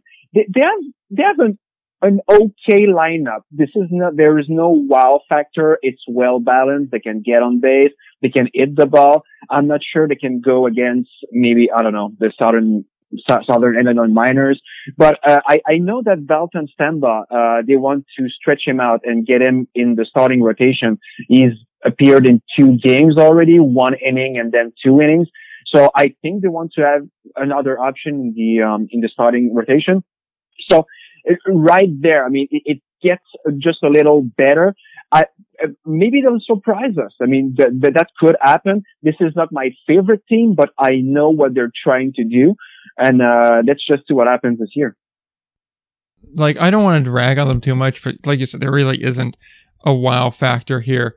And, with that, we'll go to really the last of the teams that I have, an in-depth, preview for here. So here's where we're going to start to rely on your expertise, Dave, right after this team. But we do have one for the Florence Y'alls. Brian White comes in as his first year as manager of the team. They have not won since 2000. That was their last Frontier League championship. And I will say there are some players that I really do like on this team. The two that immediately I have to mention would be Jose Brizuela, who did really, really well in Sussex County, like seemingly everyone did in 2019. A 302 batting average with 9 home runs. Certainly a productive player, OPS over 900. Connor Crane's another dude who has some power, a 442 slugging percentage with 11 home runs. Maybe not the most, productive player in the sense of he hits for average. He only hit for 260, but certainly still a very useful player here. There's a couple other guys I'm sure everyone else will touch on, so I'll leave that meat on the bone. But I will say I do have an issue with the rotation. I really did scour this lineup, at least the one that was posted on their website as of last night, meaning Wednesday, and I really can only come across 3 natural starters.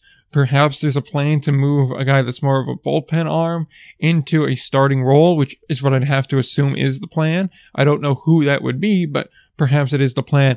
Grant Hawkins, Edgar Martinez, not that Edgar Martinez, a different one, and Frank Valentino are really the only three guys that I saw that had any real meaningful starter experience here. And I will say Valentino is interesting. He did well in 2019 with Florence. 2.10 ERA, struck out 49 in 51 innings.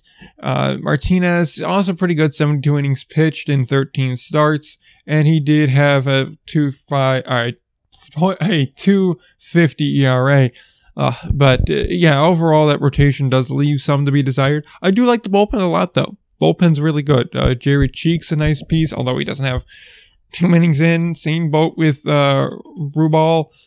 Jonathan Tripp, I do like a lot. He has a lot of innings in his arm, in that he pitched 52 innings in 2019, 41 Ks, only 10 walks, and an ERA of just over 106 to be exact. And Carl Craig as well, 38 and 2/3 innings, 48 Ks, 15 walks, but a sub-1 ERA, a .93 ERA. That's a really solid bullpen. Obviously, it's important to have a good bullpen if your starters aren't top of the line, but you got to keep in mind, you can only put so many innings on arms before they start to falter, or even worse, before players start to get injured. So I don't love having to rely on your bullpen as much as I think Florence is going to have to do, although I will say they are far from the worst team in this division in my mind. So Florence is an interesting team to me because we've talked a lot about teams with big power and stuff like that, but I think Florence can be sneaky good, and the reason I say that is you look at this lineup. Connor Crane can certainly hit for power. Hit 11 home runs back in 2019. With Florence, hit 260 with a 782 OPS in 85 games. But overall, I think you look up and down this lineup, you have guys that are going to hit for a pretty high average and get on base at an even higher rate. And I think to me, Nick, if you remember kind of how the St. Paul Saints were constructed last year in their 2020 campaign, a lot of not so much a lot of power hitters, but a lot of high contact, high on base guys. Maybe play a little bit of small ball. So I think this lineup could be sneaky good in that sense, just because they're going to be able to get on base and they're not going to strike out a ton. So I think the Florence lineup is interesting to me. The rotation, I think there's a lot of question marks. There's some talent. I just think there's a lot of question marks because you brought up that point of, well, who's going to be behind the guys like Grant Hawkins, Edgar Martinez, and Frank Valentino. I think all three of those guys could be really nice arms at the top of the rotation. You're going to need some guys to step up to fill out. And then the bullpen is really, really strong. I agree with your assessment. You really have four arms there that have had a ton of success in the Frontier League in the past. I worry about the back half of the rotation, but I really do think the lineup can be sneaky good. And so I think Florence could surprise some people. I really do. I think that you said sneaky good, and that's exactly where I was going with that. Because first of all, I love Brian White and I love Chad Rhodes, the pitching coach. Chad Rhodes has got to be one of the best in the business. He's out of the Marlins organization. They were with Dennis Pelfrey, which they had great years from 2015 to 2019. They finished first in 2019. So, and they've got a great returning offensive player who was last there, I think 2 years ago. It's, Jordan Brower. Big power, big OBP, can put the ball in play. And in the rotation, I like Grayson Hoffman. Grayson Hoffman was with the Vancouver Canadians out of the Blue Jays organization. Huge strikeout numbers, but he had Tommy John surgery. So it could, again, the sneaky good. I mean, it could just fit into that rotation, just make it more powerful. And you've got a guy, Yoshi Amazaki. He's a 3-pitch pitcher. They have a huge upside on him. They really, really like him. They say that he's a huge ground ball pitcher. So I'm just willing to give them a chance to show us what they can do. And Christian Tripp, 6 feet, 7 inches. And he's playing with his brother, Jonathan Tripp. So it's a weird mix, but it's a good mix. Huge upside, I think. And again, Jordan Brower returning at first base. I like this a lot. It honestly is almost like an Addams Family type team where you have such a eclectic mix of players.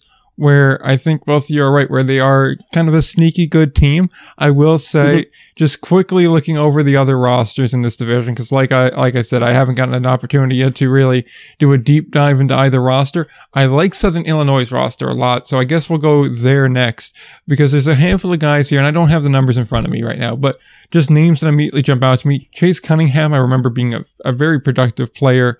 And obviously, I see Gunnar Kynes on there, who is kind of a crush around this show as to how much we love him on there as well. I will say, though, the two names that going through here really jump out to me, besides Craig Massey, obviously, and Gianfranco Uewo, would be Noah Early. Noah Early is certainly a guy that I really, really like on this team. I just remember him being very productive in the time that I saw him. I want to say he's a former Jackal player as well, and he did well with the Jackals here. And then I really like him coming in. I recall him being a very good player, but obviously Craig Massey spent some time in Somerset too, and he did well there. Overall, I think it's a pretty solid team. Also, I remember Artur Nieto being a solid player too. I don't recall where I remember his name from, but I remember him being a very productive player. Yeah, I think Gunnar Kynes is going to be among one of the best pitchers in the Frontier League, like he seems to be every year. Kind of disappointed we didn't get to see him in Somerset last year, but the pandemic had other ideas. So, but I think he's going to be really good. Craig Massey, certainly a high contact guy at his best. He won the batting title in the Atlantic League in 2018, and then in 2019 I don't want to say took a nosedive because that seems kind of hard, but he really disappointed. And so now returning to Southern Illinois, I think it's going to be interesting to see if he can start to round into that 2018 form. But I think Southern Illinois is a pretty good team. Of course, led by Kynes and Massey. Really interested to see how Massey comes back after trying to rebound from a not so good 2019 campaign. I think him coming back to the Frontier League could certainly help those numbers, but it'll be interesting to see for sure. I think one thing that's interesting with the Southern Illinois Miners is not only the starting lineups and the starting pitchers are very good, but the depth. The depth is very, very good. Arturo Nieto, Luke Mangieri, Craig Massey, Gianfranco Uewo. I mean, a great shortstop in Godino. In the outfield, great athletes with Stacy Brocento, Jared Mang. But the starting rotation, I mean, just listen to this. Cunningham, Kynes, Zach Westcott, Stephen Ridings, and Justin Farrell. They also have Tyler Brown, who could be a starter on their team. Then you go to the bullpen, Blake Stelzer, Tommy Myler.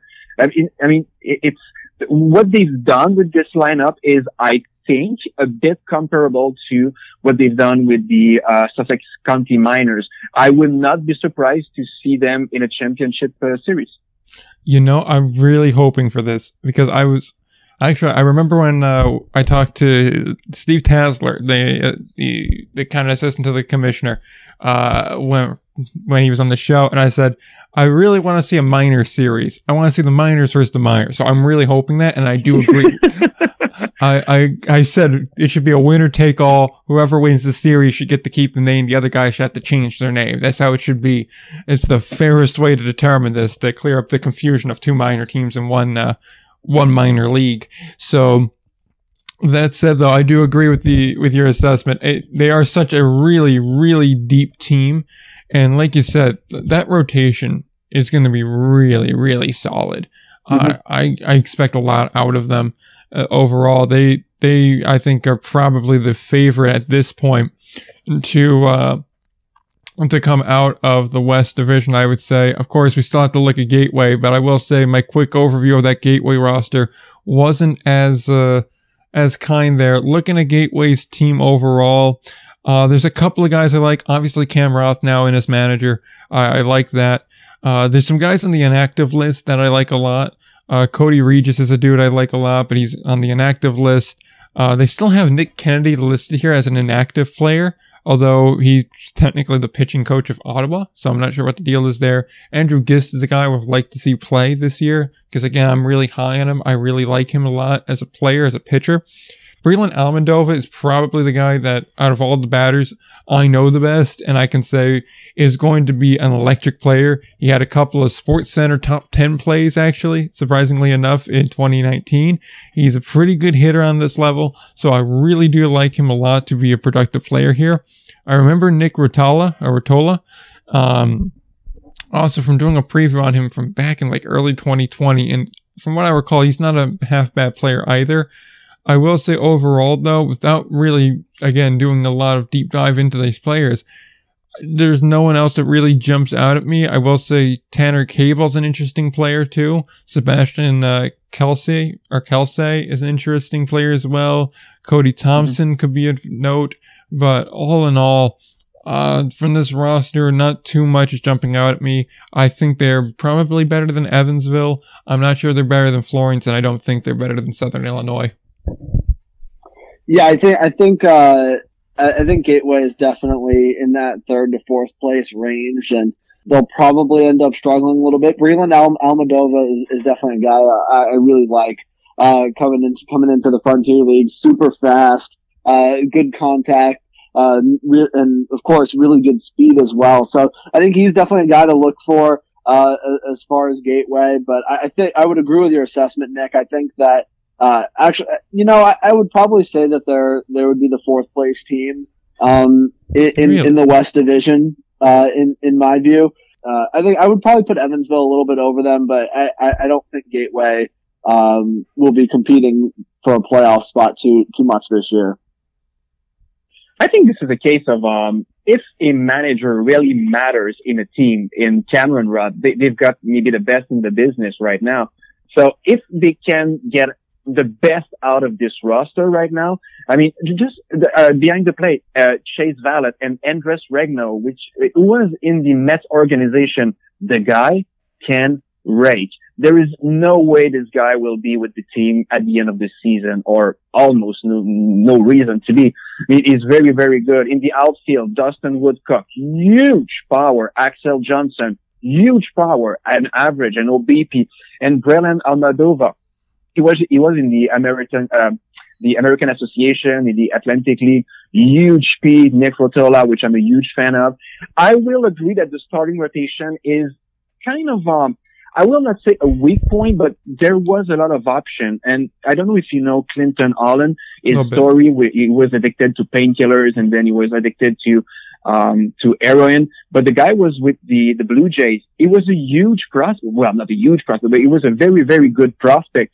And then it all just came crumbling down for him. So I think Sebastian Kesse, Neil Oscali, Jordan Barrett, who was also with the Toronto organization, and Clinton Olin, they give them good options in the starting rotation. But what I like is the back end of the bullpen. Carlos Vega, Matt Vanderschmidt, or Tavares, which, he's a guy that Cameron Rudd mentioned to me in the interview that he really liked. So, or Tavares, Geoffrey Bramblett, who will be the closer. So they're not at all a bad team, not even close. But if Cameron Rudd can bring the best out of them, we could be surprised. Yeah. So obviously I don't know the team all that well, but would you say that really this is a case of players have to perform above what really is kind of projected for them to? Like that's their pathway to victory here? Mm-hmm. Okay. Absolutely. Because just, I mean, in the infield, I like it. I'm not just sold on the position player in the infield. Nick Gatewood, I like. Jose Rosario is okay. Connor Owings, Justin Jones. I'm not just sure they're the impact player that they need right now. All right. Okay. I see where that's going. All right. So on that note, we'll go to that final division then, because we've wrapped up the West. We'll go to the Central here, and we'll kick it off with Lake Erie.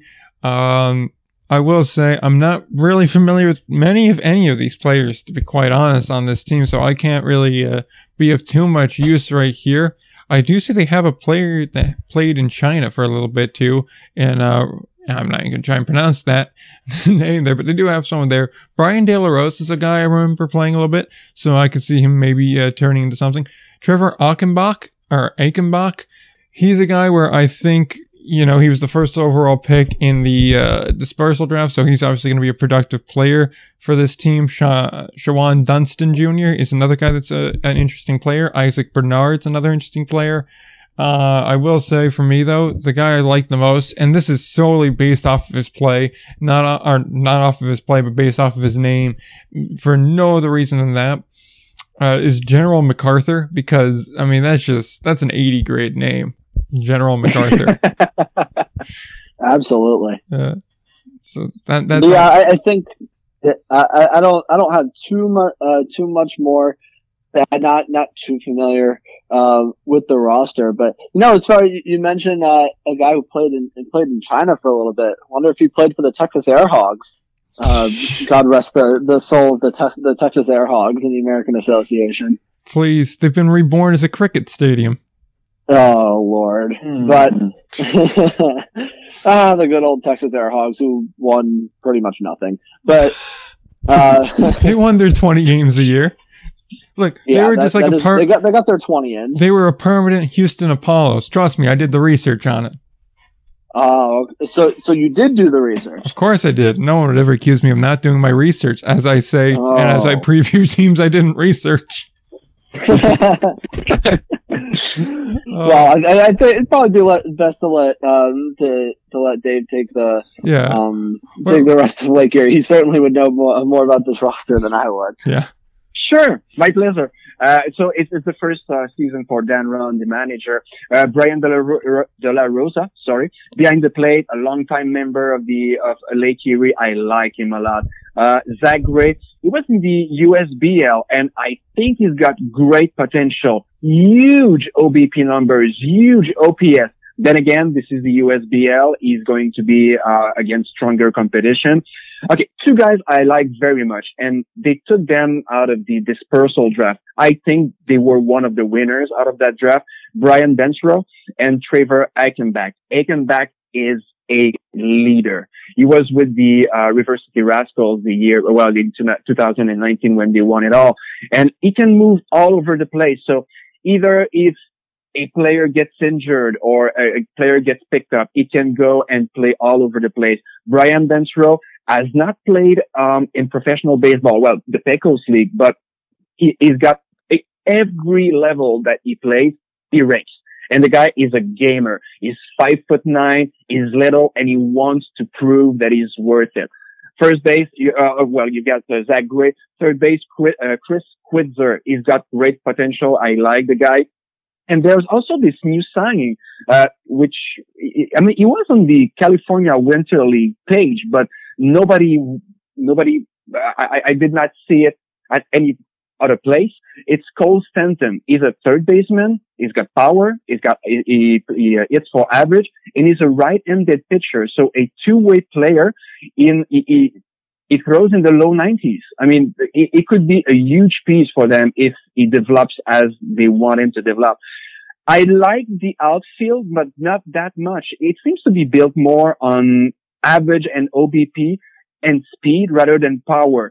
Maybe they've got the power that they need in the infield. I don't know. But if the defense can do the job in the outfield, maybe they could prevent some runs. And where I like them is the starting rotation. Ryan Fireman, the knuckleballer. They've got Robbie Rowland. He's got a big presence on the social media. So I'm waiting to see what kind of impact he can have on the staff. You've got Sam Curtis and Sean Johnson. I'm sorry. I like them because they're not huge strikeout guys, but they keep the ball in the park and they don't allow too much walk. So that I like a lot. And at the end of the bullpen, Taylor Saw, good case, but maybe too much walks. And Tyler Vogel, 6'8", high upside. He was in Washington in 2020 in pod play. And they've got a lefty, JT Perez, who was in the Minnesota organization, and he should be used in high leverage situation. Great team? I don't think so. But the potential for them, I like them a lot. Yeah, see, I want to add more into that, but I really can't because again, like I said, I don't know terribly much about this. So you're really going to be carrying us through this last quarter of the way through. So I guess I'm just going to let you keep going. And I got Joliet teed up next. I'll add what I can here in that I remember seeing Austin Shea around and I remember him being a productive pitcher as well as Keaton Sullivan. I remember that name. I want to say he was a former Can-Am Lake guy. I don't remember terribly much else from him. Like I said, I'm not really familiar with terribly many other guys here on this particular team. So I got nothing else much to add on this front. So I'll let you kind of carry us through the rest of the way here. Absolutely. Well, off the field, what's interesting, they'll have the first woman first base coach in Madison Celia. So that will be interesting, an interesting story to follow this year.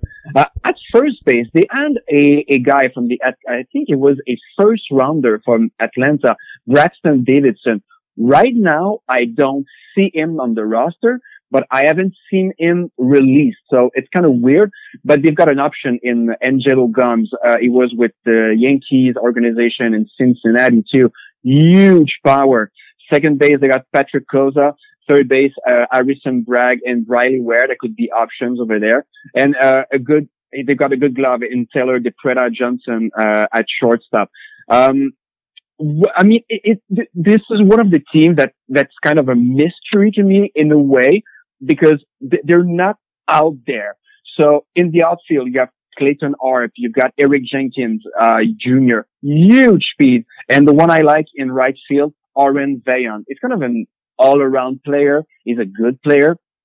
And then when you go to the starting rotation, Tyler Gendron, Steve Myers, Cameron Ofder-Heidi, Chris Roycroft, and as you mentioned, Austin Shea. So I don't think they'll impress us, but I will follow them, and I'm eager to see what they can do. Yeah, certainly. Will, you got anything to add on that? Yeah, I mean, Dave pretty much, I feel like Dave's pretty much covered everything here, but, they'll be an interesting team to watch. I'm excited to see what they do. Yep. So with that, we'll transition to Windy City next. I know a few names here. Jake Fisher I see listed, although I was nearly 100% positive he retired. Like I thought he retired too. Yeah, but he's still listed. So I mean, like I can only go off of what's shown here on the roster, and it's apparently directly from the Frontier League website. I followed all those links, so he's still listed there. Andrew Mitchell's a guy that I remember him right from doing team previews and looking over rosters last go around. I remember him being a very, very productive pitcher, granted at a collegiate level, but still, San Diego State, I'm pretty sure, is a Division I program. So I do like him as a bullpen guy. I remember Peyton Isaacson as well as a nice little productive catcher. Not, going to make a huge impact, but certainly one that I think will be of note here. And the guy that I think both me and Will can comment the most on is Zach Rakusin, a dude that was also picked up in the draft. A really, really, really nice piece, a solid outfield bat. And I'm sure Will can do more justice talking about players, so I'll let him handle that there. But I will say before moving on, there's a glut of guys on the inactive list. A guy like Mika Coffey I think could be interesting or useful. A guy like Blake Hickman's another guy that I think could be interesting or useful. There's a lot of guys. Dan Villario's another dude that's on the inactive list. So I'm not really sure what the deal is with a lot of these guys, but if some of them can come back, I think that would probably make the team stronger as well. Yeah, I think it's Rakusin's the guy that I was a big fan of during his time watching him in the All-American Baseball Challenge and in the Somerset professional baseball series. So I was really excited when I saw that he got picked up by Windy City. He's a guy that has shown the ability to hit at the Frontier League level. So I think Rakusin returning to the Frontier League after some time with Somerset, with the actual Somerset Patriots, not just the pop-up league. I think he's one of the more intriguing pieces with this team, and a guy that I'm excited to see how he does. Yeah, exactly. And one guy that we don't talk about often is Dakota McFadden. The guy was with the Savannahs. He was in the Pecos League too. Huge huge power, and I've never received as much feedback as when it was signed. I mean, I think it was 2 weeks ago by the team. People love him. So huge power, two-way guy. He can get some outs. I mean, he's a very good pitcher. He can hit 93 and 94 miles an hour out of the bullpen. And Brian Smith told me I will give him every chance to show me what he can do in camp. And if he's good enough, well, he'll be a two-way player during the season. And that's what I like about this team, because Brian Smith and Kevin Santiago came on the team in 2019, and I talked with both guys, and they kind of mentioned that it was not clicking. They had the worst record in 2019, but things were not clicking because they had a new philosophy, but they had the old guys from 2018, and some things were just not going as they wanted them to go. So they have high hopes for this year, and they just added at first base, Jamie Smart. I love this guy. He's a complete player, not only good on the field, but he's very good at the plate too. Power, average, and he gets on base a lot. And as you mentioned, Zach Rakusin, what a great addition. As Brian Smith mentioned to me, he likes to go with middle of the field guys, and then he can deploy them pretty much everywhere on the field. So they have a great defense. They're great athletes. So it can kind of weather if some guys will be picked up or injured, and I like this strategy a lot. And when you get to the starting rotation, Jake Fisher, I mean, he was the anchor of the team for a few years. Tyler Thornton, Kenny Matthews, Neil Abatiello, and Stetson Woods. I love them. Stetson Woods hasn't pitched in 2019, but he was very good in the past, so I'm eager to see what he can do this year. And at the back end of the bullpen, you've got two guys who can pretty much close every game you want. Dylan Prohorov and Colby Bluebird. I like them a lot. So this is, if I had to pick one team in the league that's the most improved from 2019, and that has the guys to oversee them. So Kevin Santiago, the hitting coach, and Brian Smith as the manager, this would be Windy City Thunderbolts. A month ago, I would not have said that, but they've made so many additions that I really, really like where they are right now. You weren't kidding about Jamie Smart. Jamie Smart's a really, really nice player. He batted nearly 300 in 20. Like, I didn't realize how good of a player he was. Like, I finally got around to opening up Baseball Reference. I'm looking that over. Even, like, McFadden, like you said, he's a nice little player. Like, numbers-wise, he may take a little bit of time to get acclimated, but yeah, no, those look like really strong players. This is only me, but I think it changes the whole lineup. I mean, it just makes the lineup longer. So if you add Jamie Smart, I mean, just a few weeks before the start of the season, I mean, it changes everything as far as I'm concerned. Oh, absolutely. It absolutely does. So I guess that leaves the one final team in the Schaumburg Boomers to go over. Otto, I see, is behind the plate too, which I really like him. Quincy Nyport is a guy that I remember back when I was doing the, I guess technically I was doing like phone wallpapers or whatever, but I saw he was like a really productive player for them in the past. So seeing him back's probably a good sign there. And I, of course, see Willie Garcia there, a guy that was supposed to be a GoldenEye, if not this year, last year, I know for certain. And obviously there was issues getting him over because of the COVID situation, but and seeing him here now, that's obviously a really, really nice piece to have here. Overall, I really do think this is an interesting team to watch, just from the couple of pieces I see. I may be wrong, and it could be just like those pieces and it's it, but I'm curious to see some more information on this team.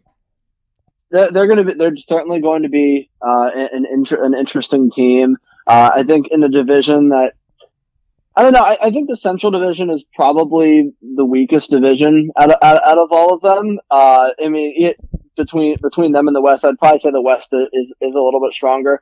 But I think Schaumburg, I think they could potentially be a team that's competing for a playoff spot by the end of the year. I think they're a solid team. I'm interested to see what they do.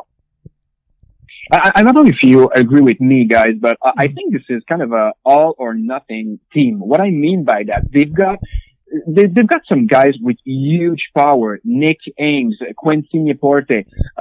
They've got Alec Craig. Alec Craig was with the Minnesota organization I love his potential. And they've got guys, in the outfield, Brett Milazzo, Clint Hardy, Willie Garcia. I mean, at the plate, this is their best player, and he can play center field. So they kind of have this all or nothing kind of makeup, but they could be a huge team in this division. And just the starting rotation, Andrew Dean, he was with the Padres. I like him a lot.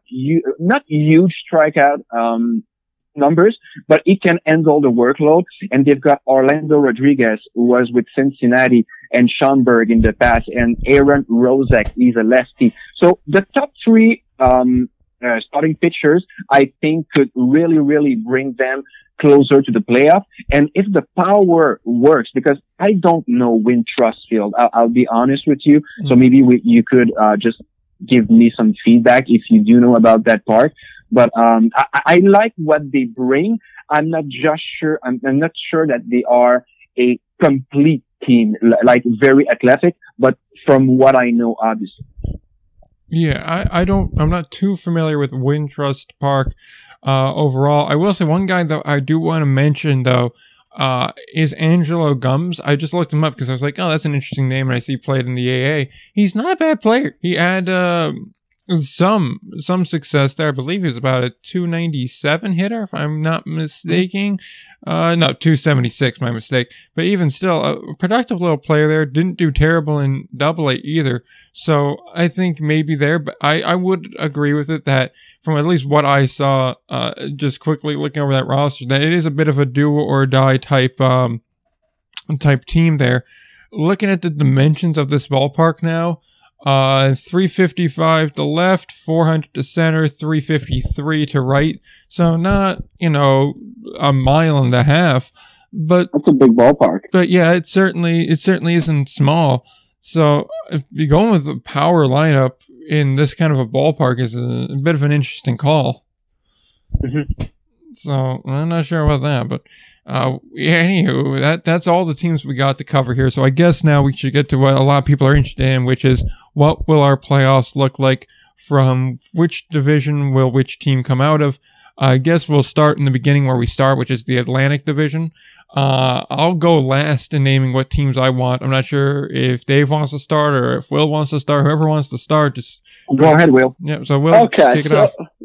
So I guess for the Atlantic Division, I think it's going to come down to Tri-City and Quebec. There are some holes in Tri-City's roster. I think there's no doubt about that, but I think they have the strongest group of veterans in this division by far. And so I think it's going to be really close, and I could see it going either way, but I just don't think that Quebec, especially playing on the road most likely for the whole year, I think it's going to be tough.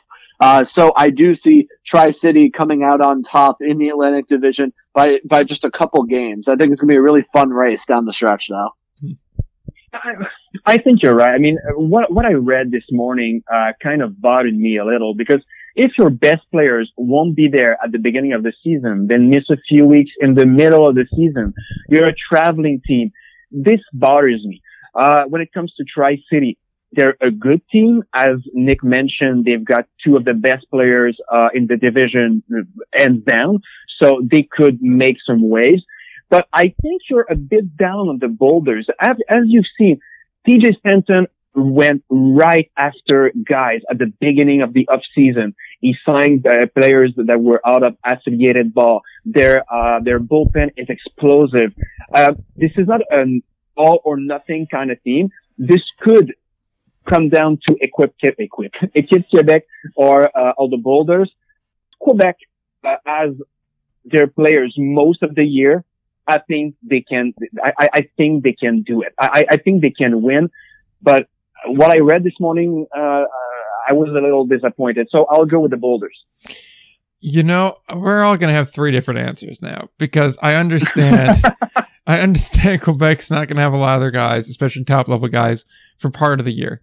I get that, and I understand they're a traveling team, so I understand that qualm, that issue. That said, I'm really not that high on this Boulder team, because obviously the upside of playing in a ballpark like like they have, is you can hit to the corners and easily reach and hit a lot of home runs. Conversely, the issue is so can your opponents.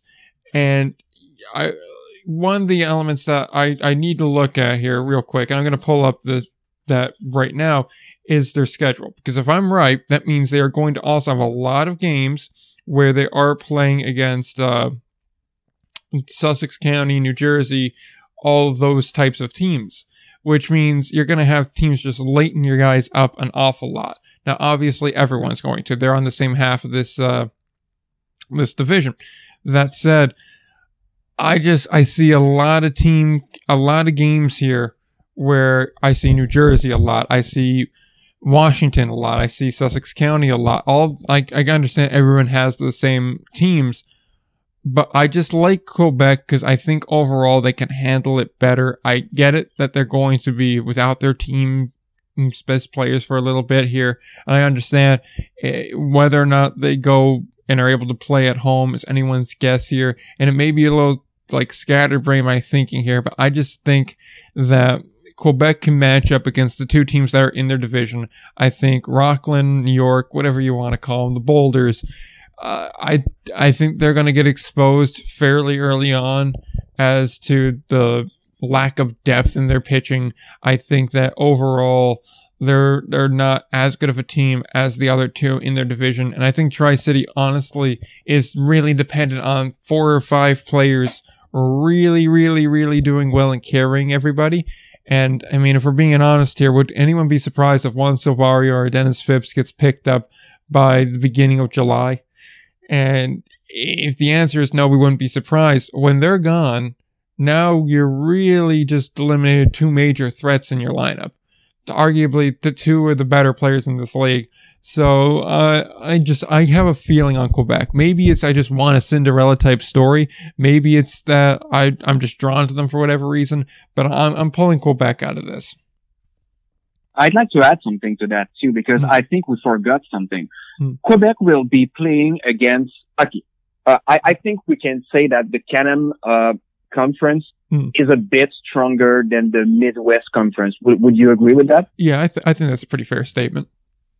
Perfect. So while Quebec will be playing all those teams that they can not beat up upon, but they can just gather some wins along the way, the Boulders, Tri-City, Jackals, the Miners, and the Wild Things will all beat up on each other. So instead of maybe taking a few games here and there that could maybe advance them in the rankings, in the standings, Quebec could be sneaky good. So I forgot about that. I will keep the Boulders as my pick, but I think your pick will win maybe because of that factor. What do you think?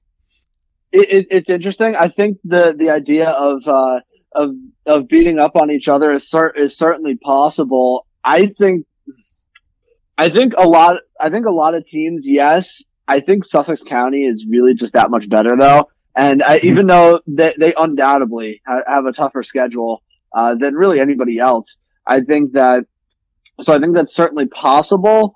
But I see your point, but I think that, I think just there's going to be too much fluctuation with the roster. And of course, playing all games on the road is really, really tough to do. And I think that might, and I think that's still probably going to catch up to them, in the end. Good point. So right now, I want to point out one thing I'm doing. I'm pulling up everybody's schedule that I can find at the moment, because I want to see one thing in particular, which the Miners, I got to be honest with you guys. I love you guys. You're a great organization. You've done a lot to help us. But your website's a real pain in the ass. There's no way around it. It just took me like 2 minutes to find the full schedule because it's listed under team for whatever reason. But I do want to point one thing out. The main event series, the first time that the Miners play Washington isn't until June 28th or 29th, my mistake. June 29th is the first time they play, and I'm really looking forward to that game. Like, I'm probably going to wind up going to that game because that's going to be a fun series to watch there. But that said, coming out of the Northeast Division, the Thunderdome, if you would, you got Sussex County, you got New Jersey, you got Washington. I guess I'll kick this off. It really is tough for me because, like, they're all good teams, but there's two great teams. And then there's Sussex County. So I'm going to pick the Miners, not because Washington isn't amazing, because they are a really amazing team. Not because New Jersey's bad, but just because the Miners don't have a weak spot. Like, I guess you could argue the bullpen, but I mean, even then, it's a hard argument to say that it's a bad bullpen. It's just not as amazing as the other elements of this team. And again, trying to pick a winner out of this division just reminds me how much I hate that the Frontier League made me pick between all these teams and why the Boulders should be substituted out for Washington right now. Actually, another thing I want to point out here. We moved Washington and Lake Erie over into the Can-Am division for, everything to be level and equal.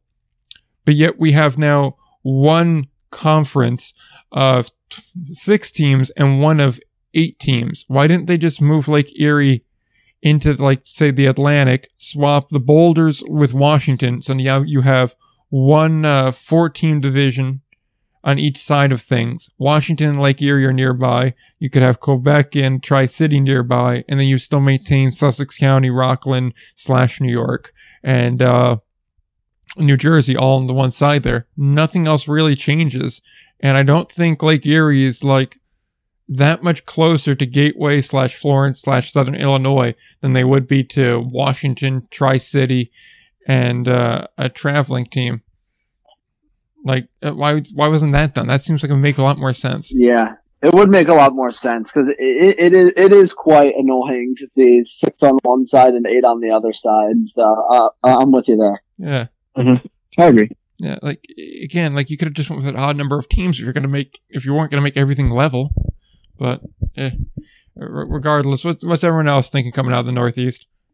Yeah, so I think there are 3 really good teams in this division, but I think Sussex County is just a step above everybody else. I think their lineup is too dangerous. I think a guy who I think is going to win Pitcher of the Year in the Frontier League, Tyler Danish, anchoring the rotation. I think the Miners are that good, and I think at the end of the day, I think they coast to a Northeast Division title. I think they're that good of a team. Wow. Okay, Dave?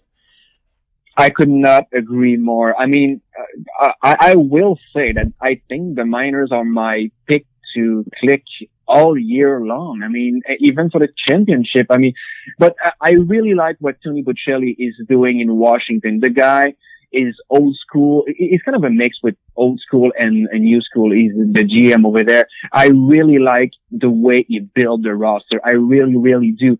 But he's up against a monster, and the monster has got a name. It's the Sussex County Miners. So I'm going with you guys, and I think this is a fair pick.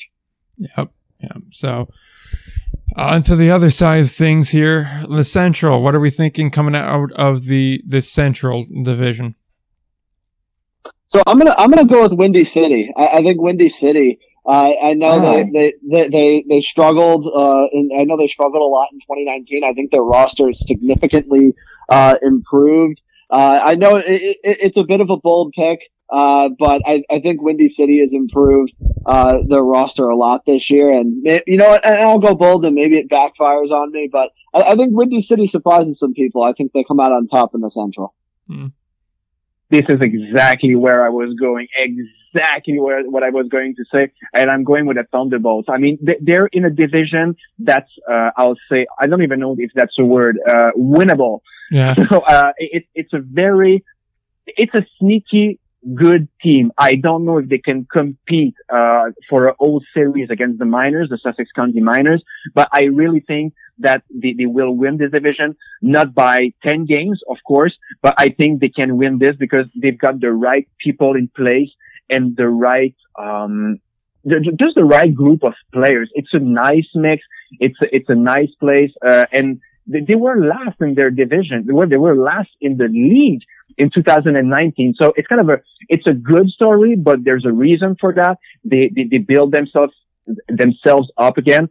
I really like the Windy City Thunderbolts. I'm going with them. I was going to follow suit and also pick Windy City, but everyone knows I have to be different. I have to be that guy. So I'm gonna pick Schaumburg. And I understand we just said it's interesting that you build a power team in a very deep ballpark. But, and also that we said, look, they're pretty much a do or die, either they go bust or they go big. I'm going to bet on them going big. Maybe it's playing roulette here, but I think they can do it. I think there's enough pieces there. I think a guy like Willie Garcia there, and among others, will come up. They'll step up and they'll perform. That said, if it wound up being Windy City, I wouldn't be surprised. Like you said, Dave, this is a very winnable division. I mean, there's no one team that's overwhelmingly strong here. And like I said, I'd be willing to put just about any team from the other side of the bracket in either one of these two divisions and pick a New Jersey or a Washington to make it over any team in the Central or the West, but we don't have that luxury. So I'm going to pick Schaumburg, although Windy City could definitely get it done. And on that note, we do have one last division to pick here, which would be the West Division, comprised of Gateway, Evansville, Florence, Southern Illinois. I guess I'll just keep talking for a second and pick Southern Illinois. I think they're the most complete team. I love Gunnar Kynes. I love Chase Cunningham. I love that rotation for that alone. And like Dave was saying when we were previewing them, it's a deep team. I really like that team. I think they are probably the favorite in the West. I'm not sure what everybody else is thinking on that, but they are certainly my pick.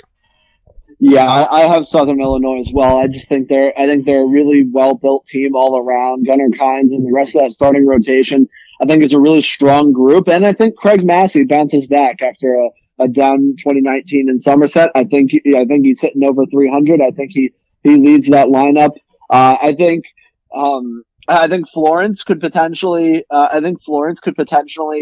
Sneak in there. I think Florence will give Southern Illinois a run for their money, but I do think the Miners will end up winning the West Division. So if you guys want to play that game where you pick the same team, I will do something a little different. Okay, I'll go with the Y'alls. Okay. Just because I want to be different. I do think the Miners. My God, this is. No, I'll go with Y'alls. I think Y'alls will do something special this year. They have this new uniform, and of course, the uniforms makes you win games. Right, Will? Exactly. Exactly. Sounds accurate to me. Yeah, it's like Deion Sanders said: "Look good, feel good, play good, pay good." Hey, by the way, you had this debate, I don't know how long ago, where you were mentioning that new logo did not really mean rebranding. Yeah. And would you agree that in the case of the Y'alls, this is a complete rebrand? Oh, yes. New name, new colors. And I mean, they have the complete package. I love what they're doing. I really do. Yeah. I see. For me, when the line between redesign and rebrand gets crossed is when you change the name of the team. If you change the team name, now it's a rebrand. If you just refresh the logo, then it's either a redesign or a refresh. In my mind, like Evansville is not a rebrand because they're still the Otters. No. It's just a refresh. Now, of course, it also looks like the bully from a Nick Jr. show, but that's besides the point. Yeah. So I think I'll go with Y'alls, just because. I mean, I really, really do like them. Their pitching staff could be something special this year.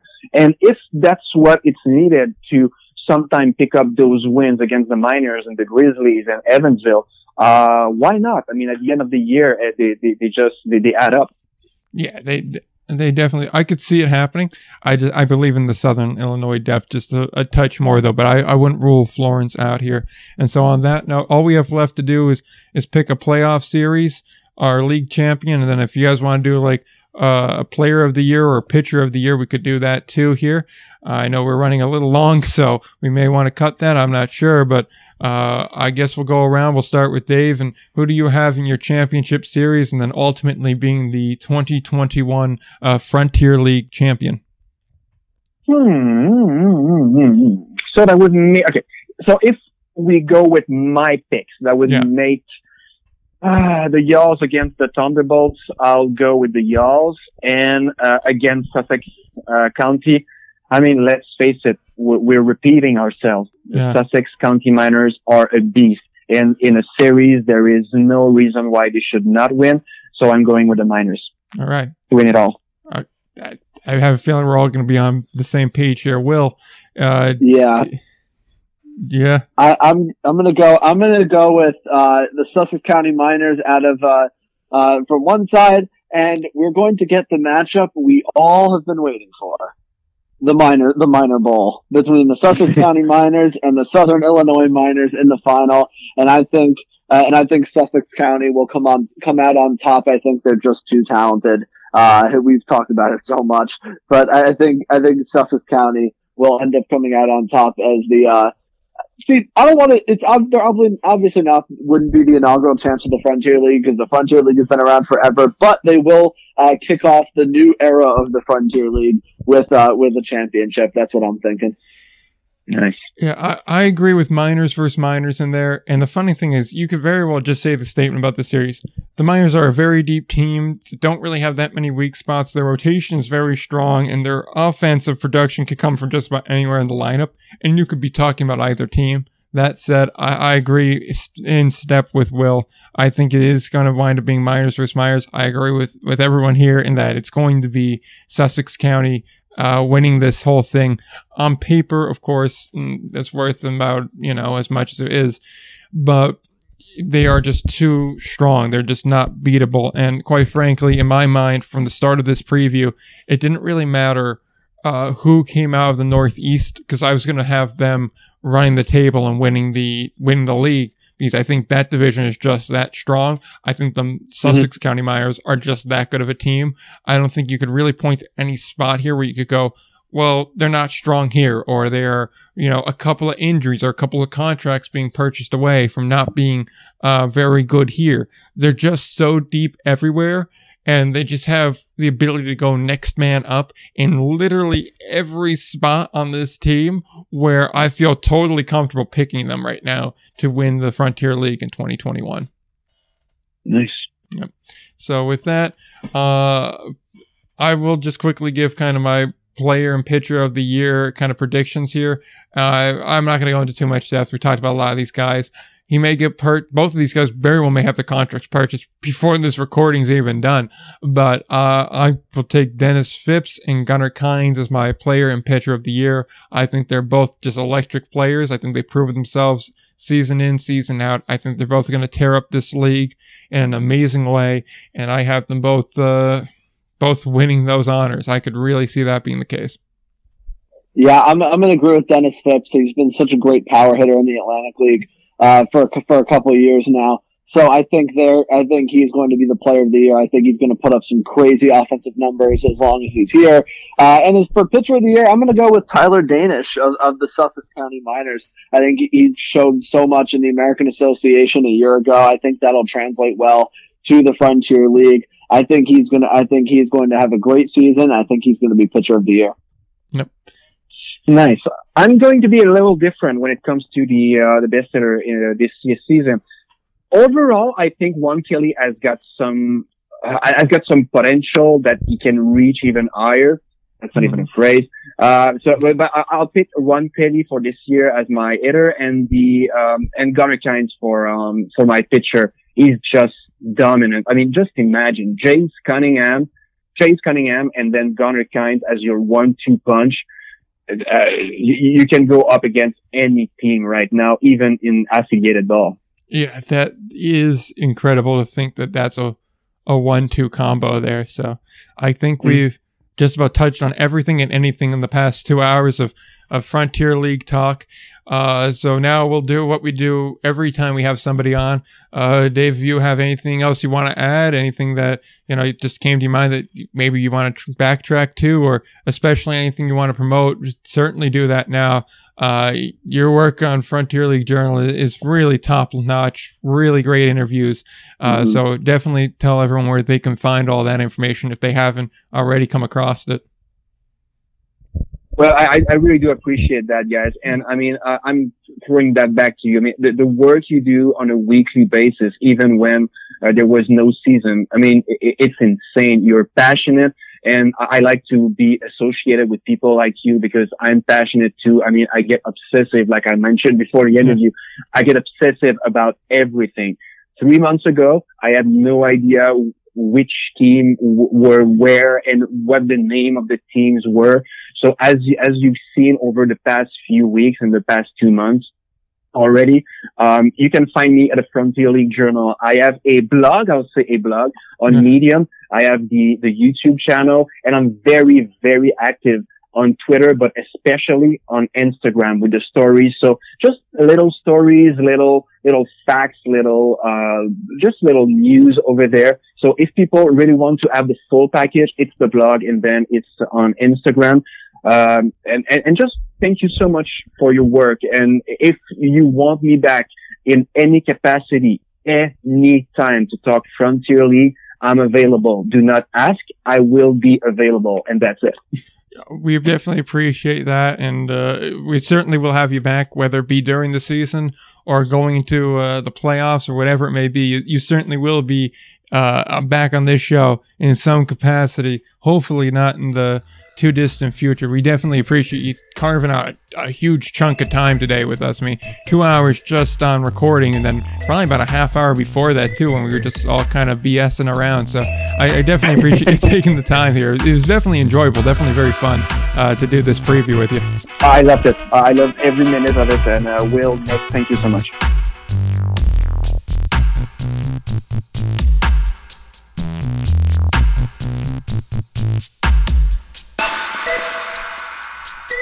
Once again, I want to thank Dave for coming on the show. He's definitely going to be more than welcome back when we start getting into the Frontier League season, whether that be at the midway point, whether that be at the conclusion of the season when we're talking playoffs, or wherever, whatever it may be. He's definitely going to be back on this show. Definitely a knowledgeable guy, really nice guy too.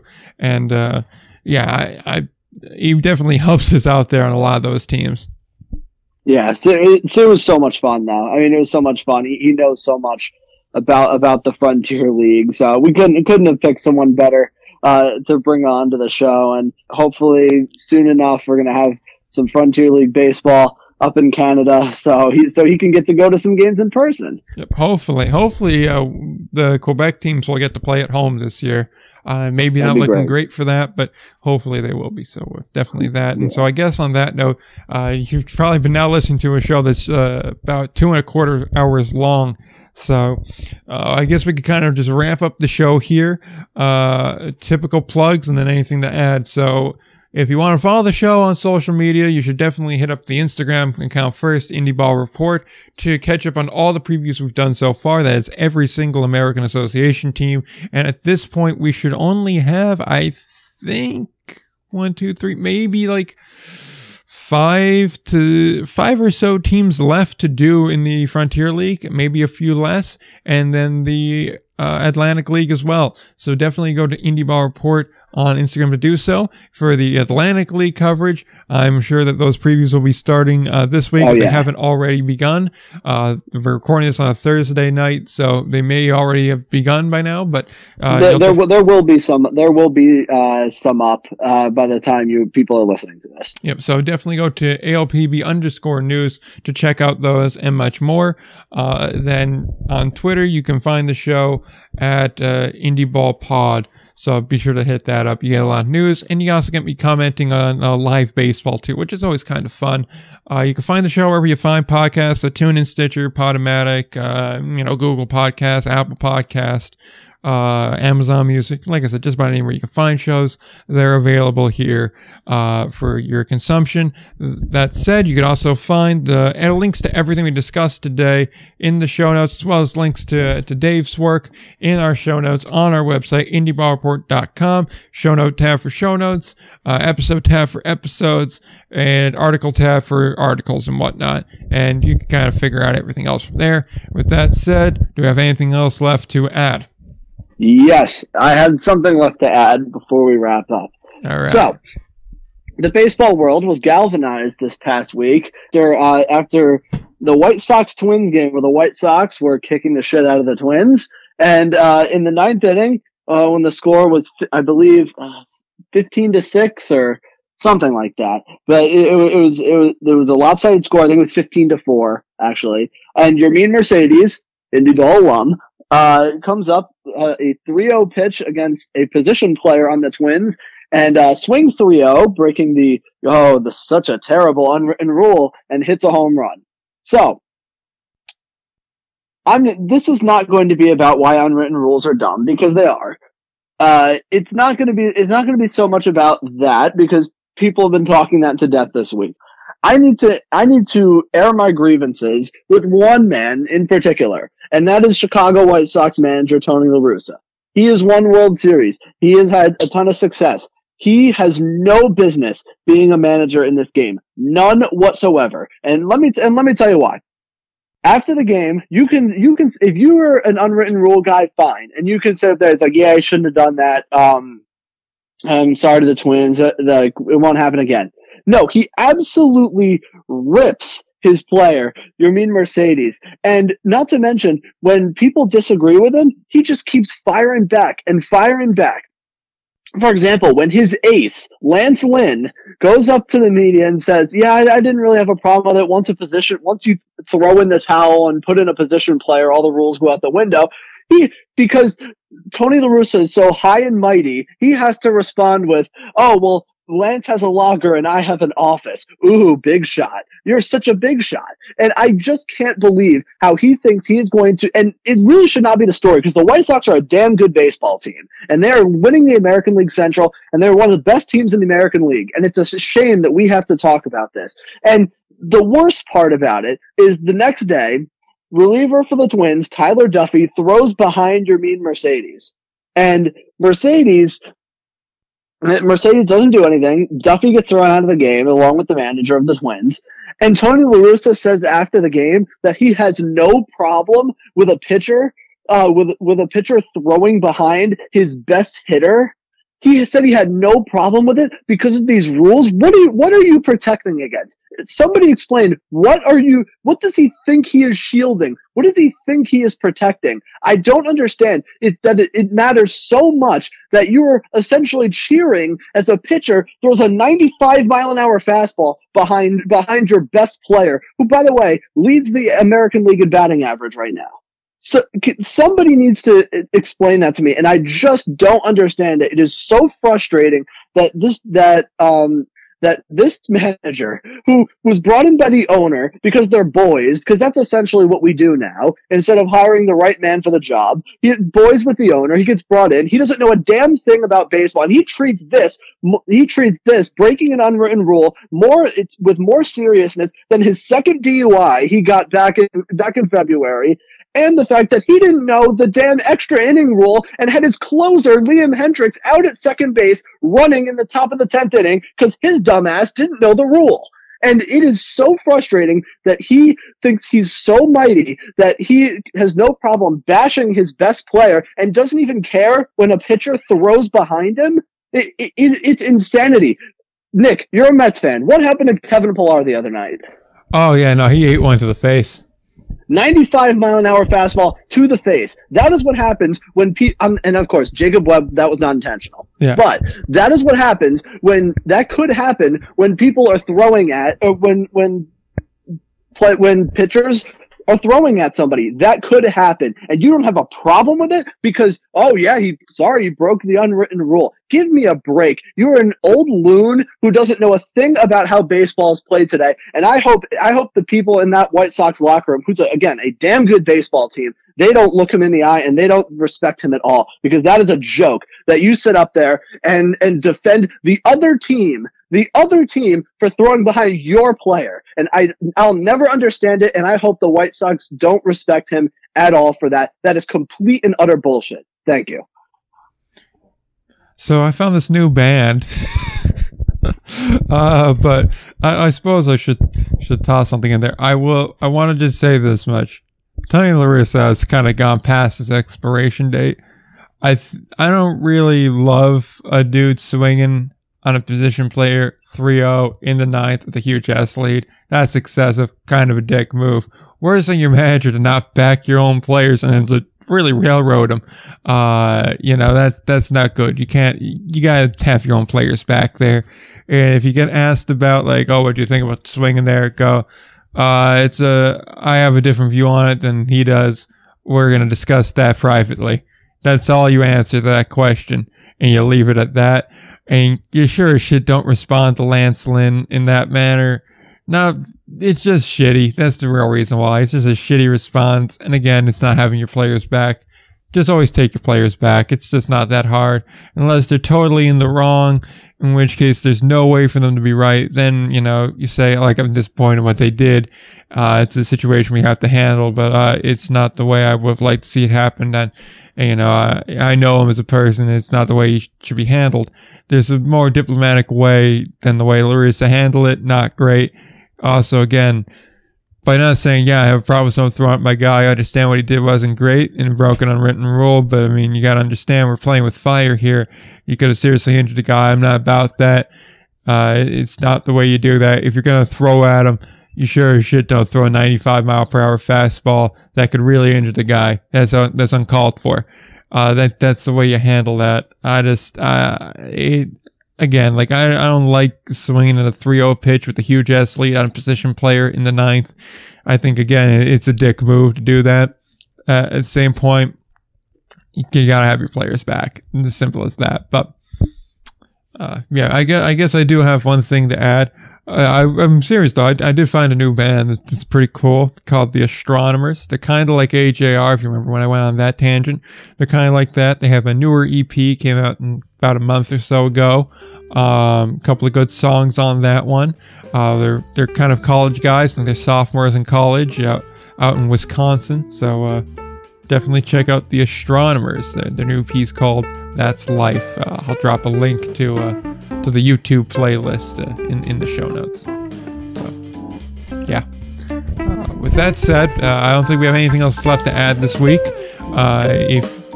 Until next time, don't forget to play ball.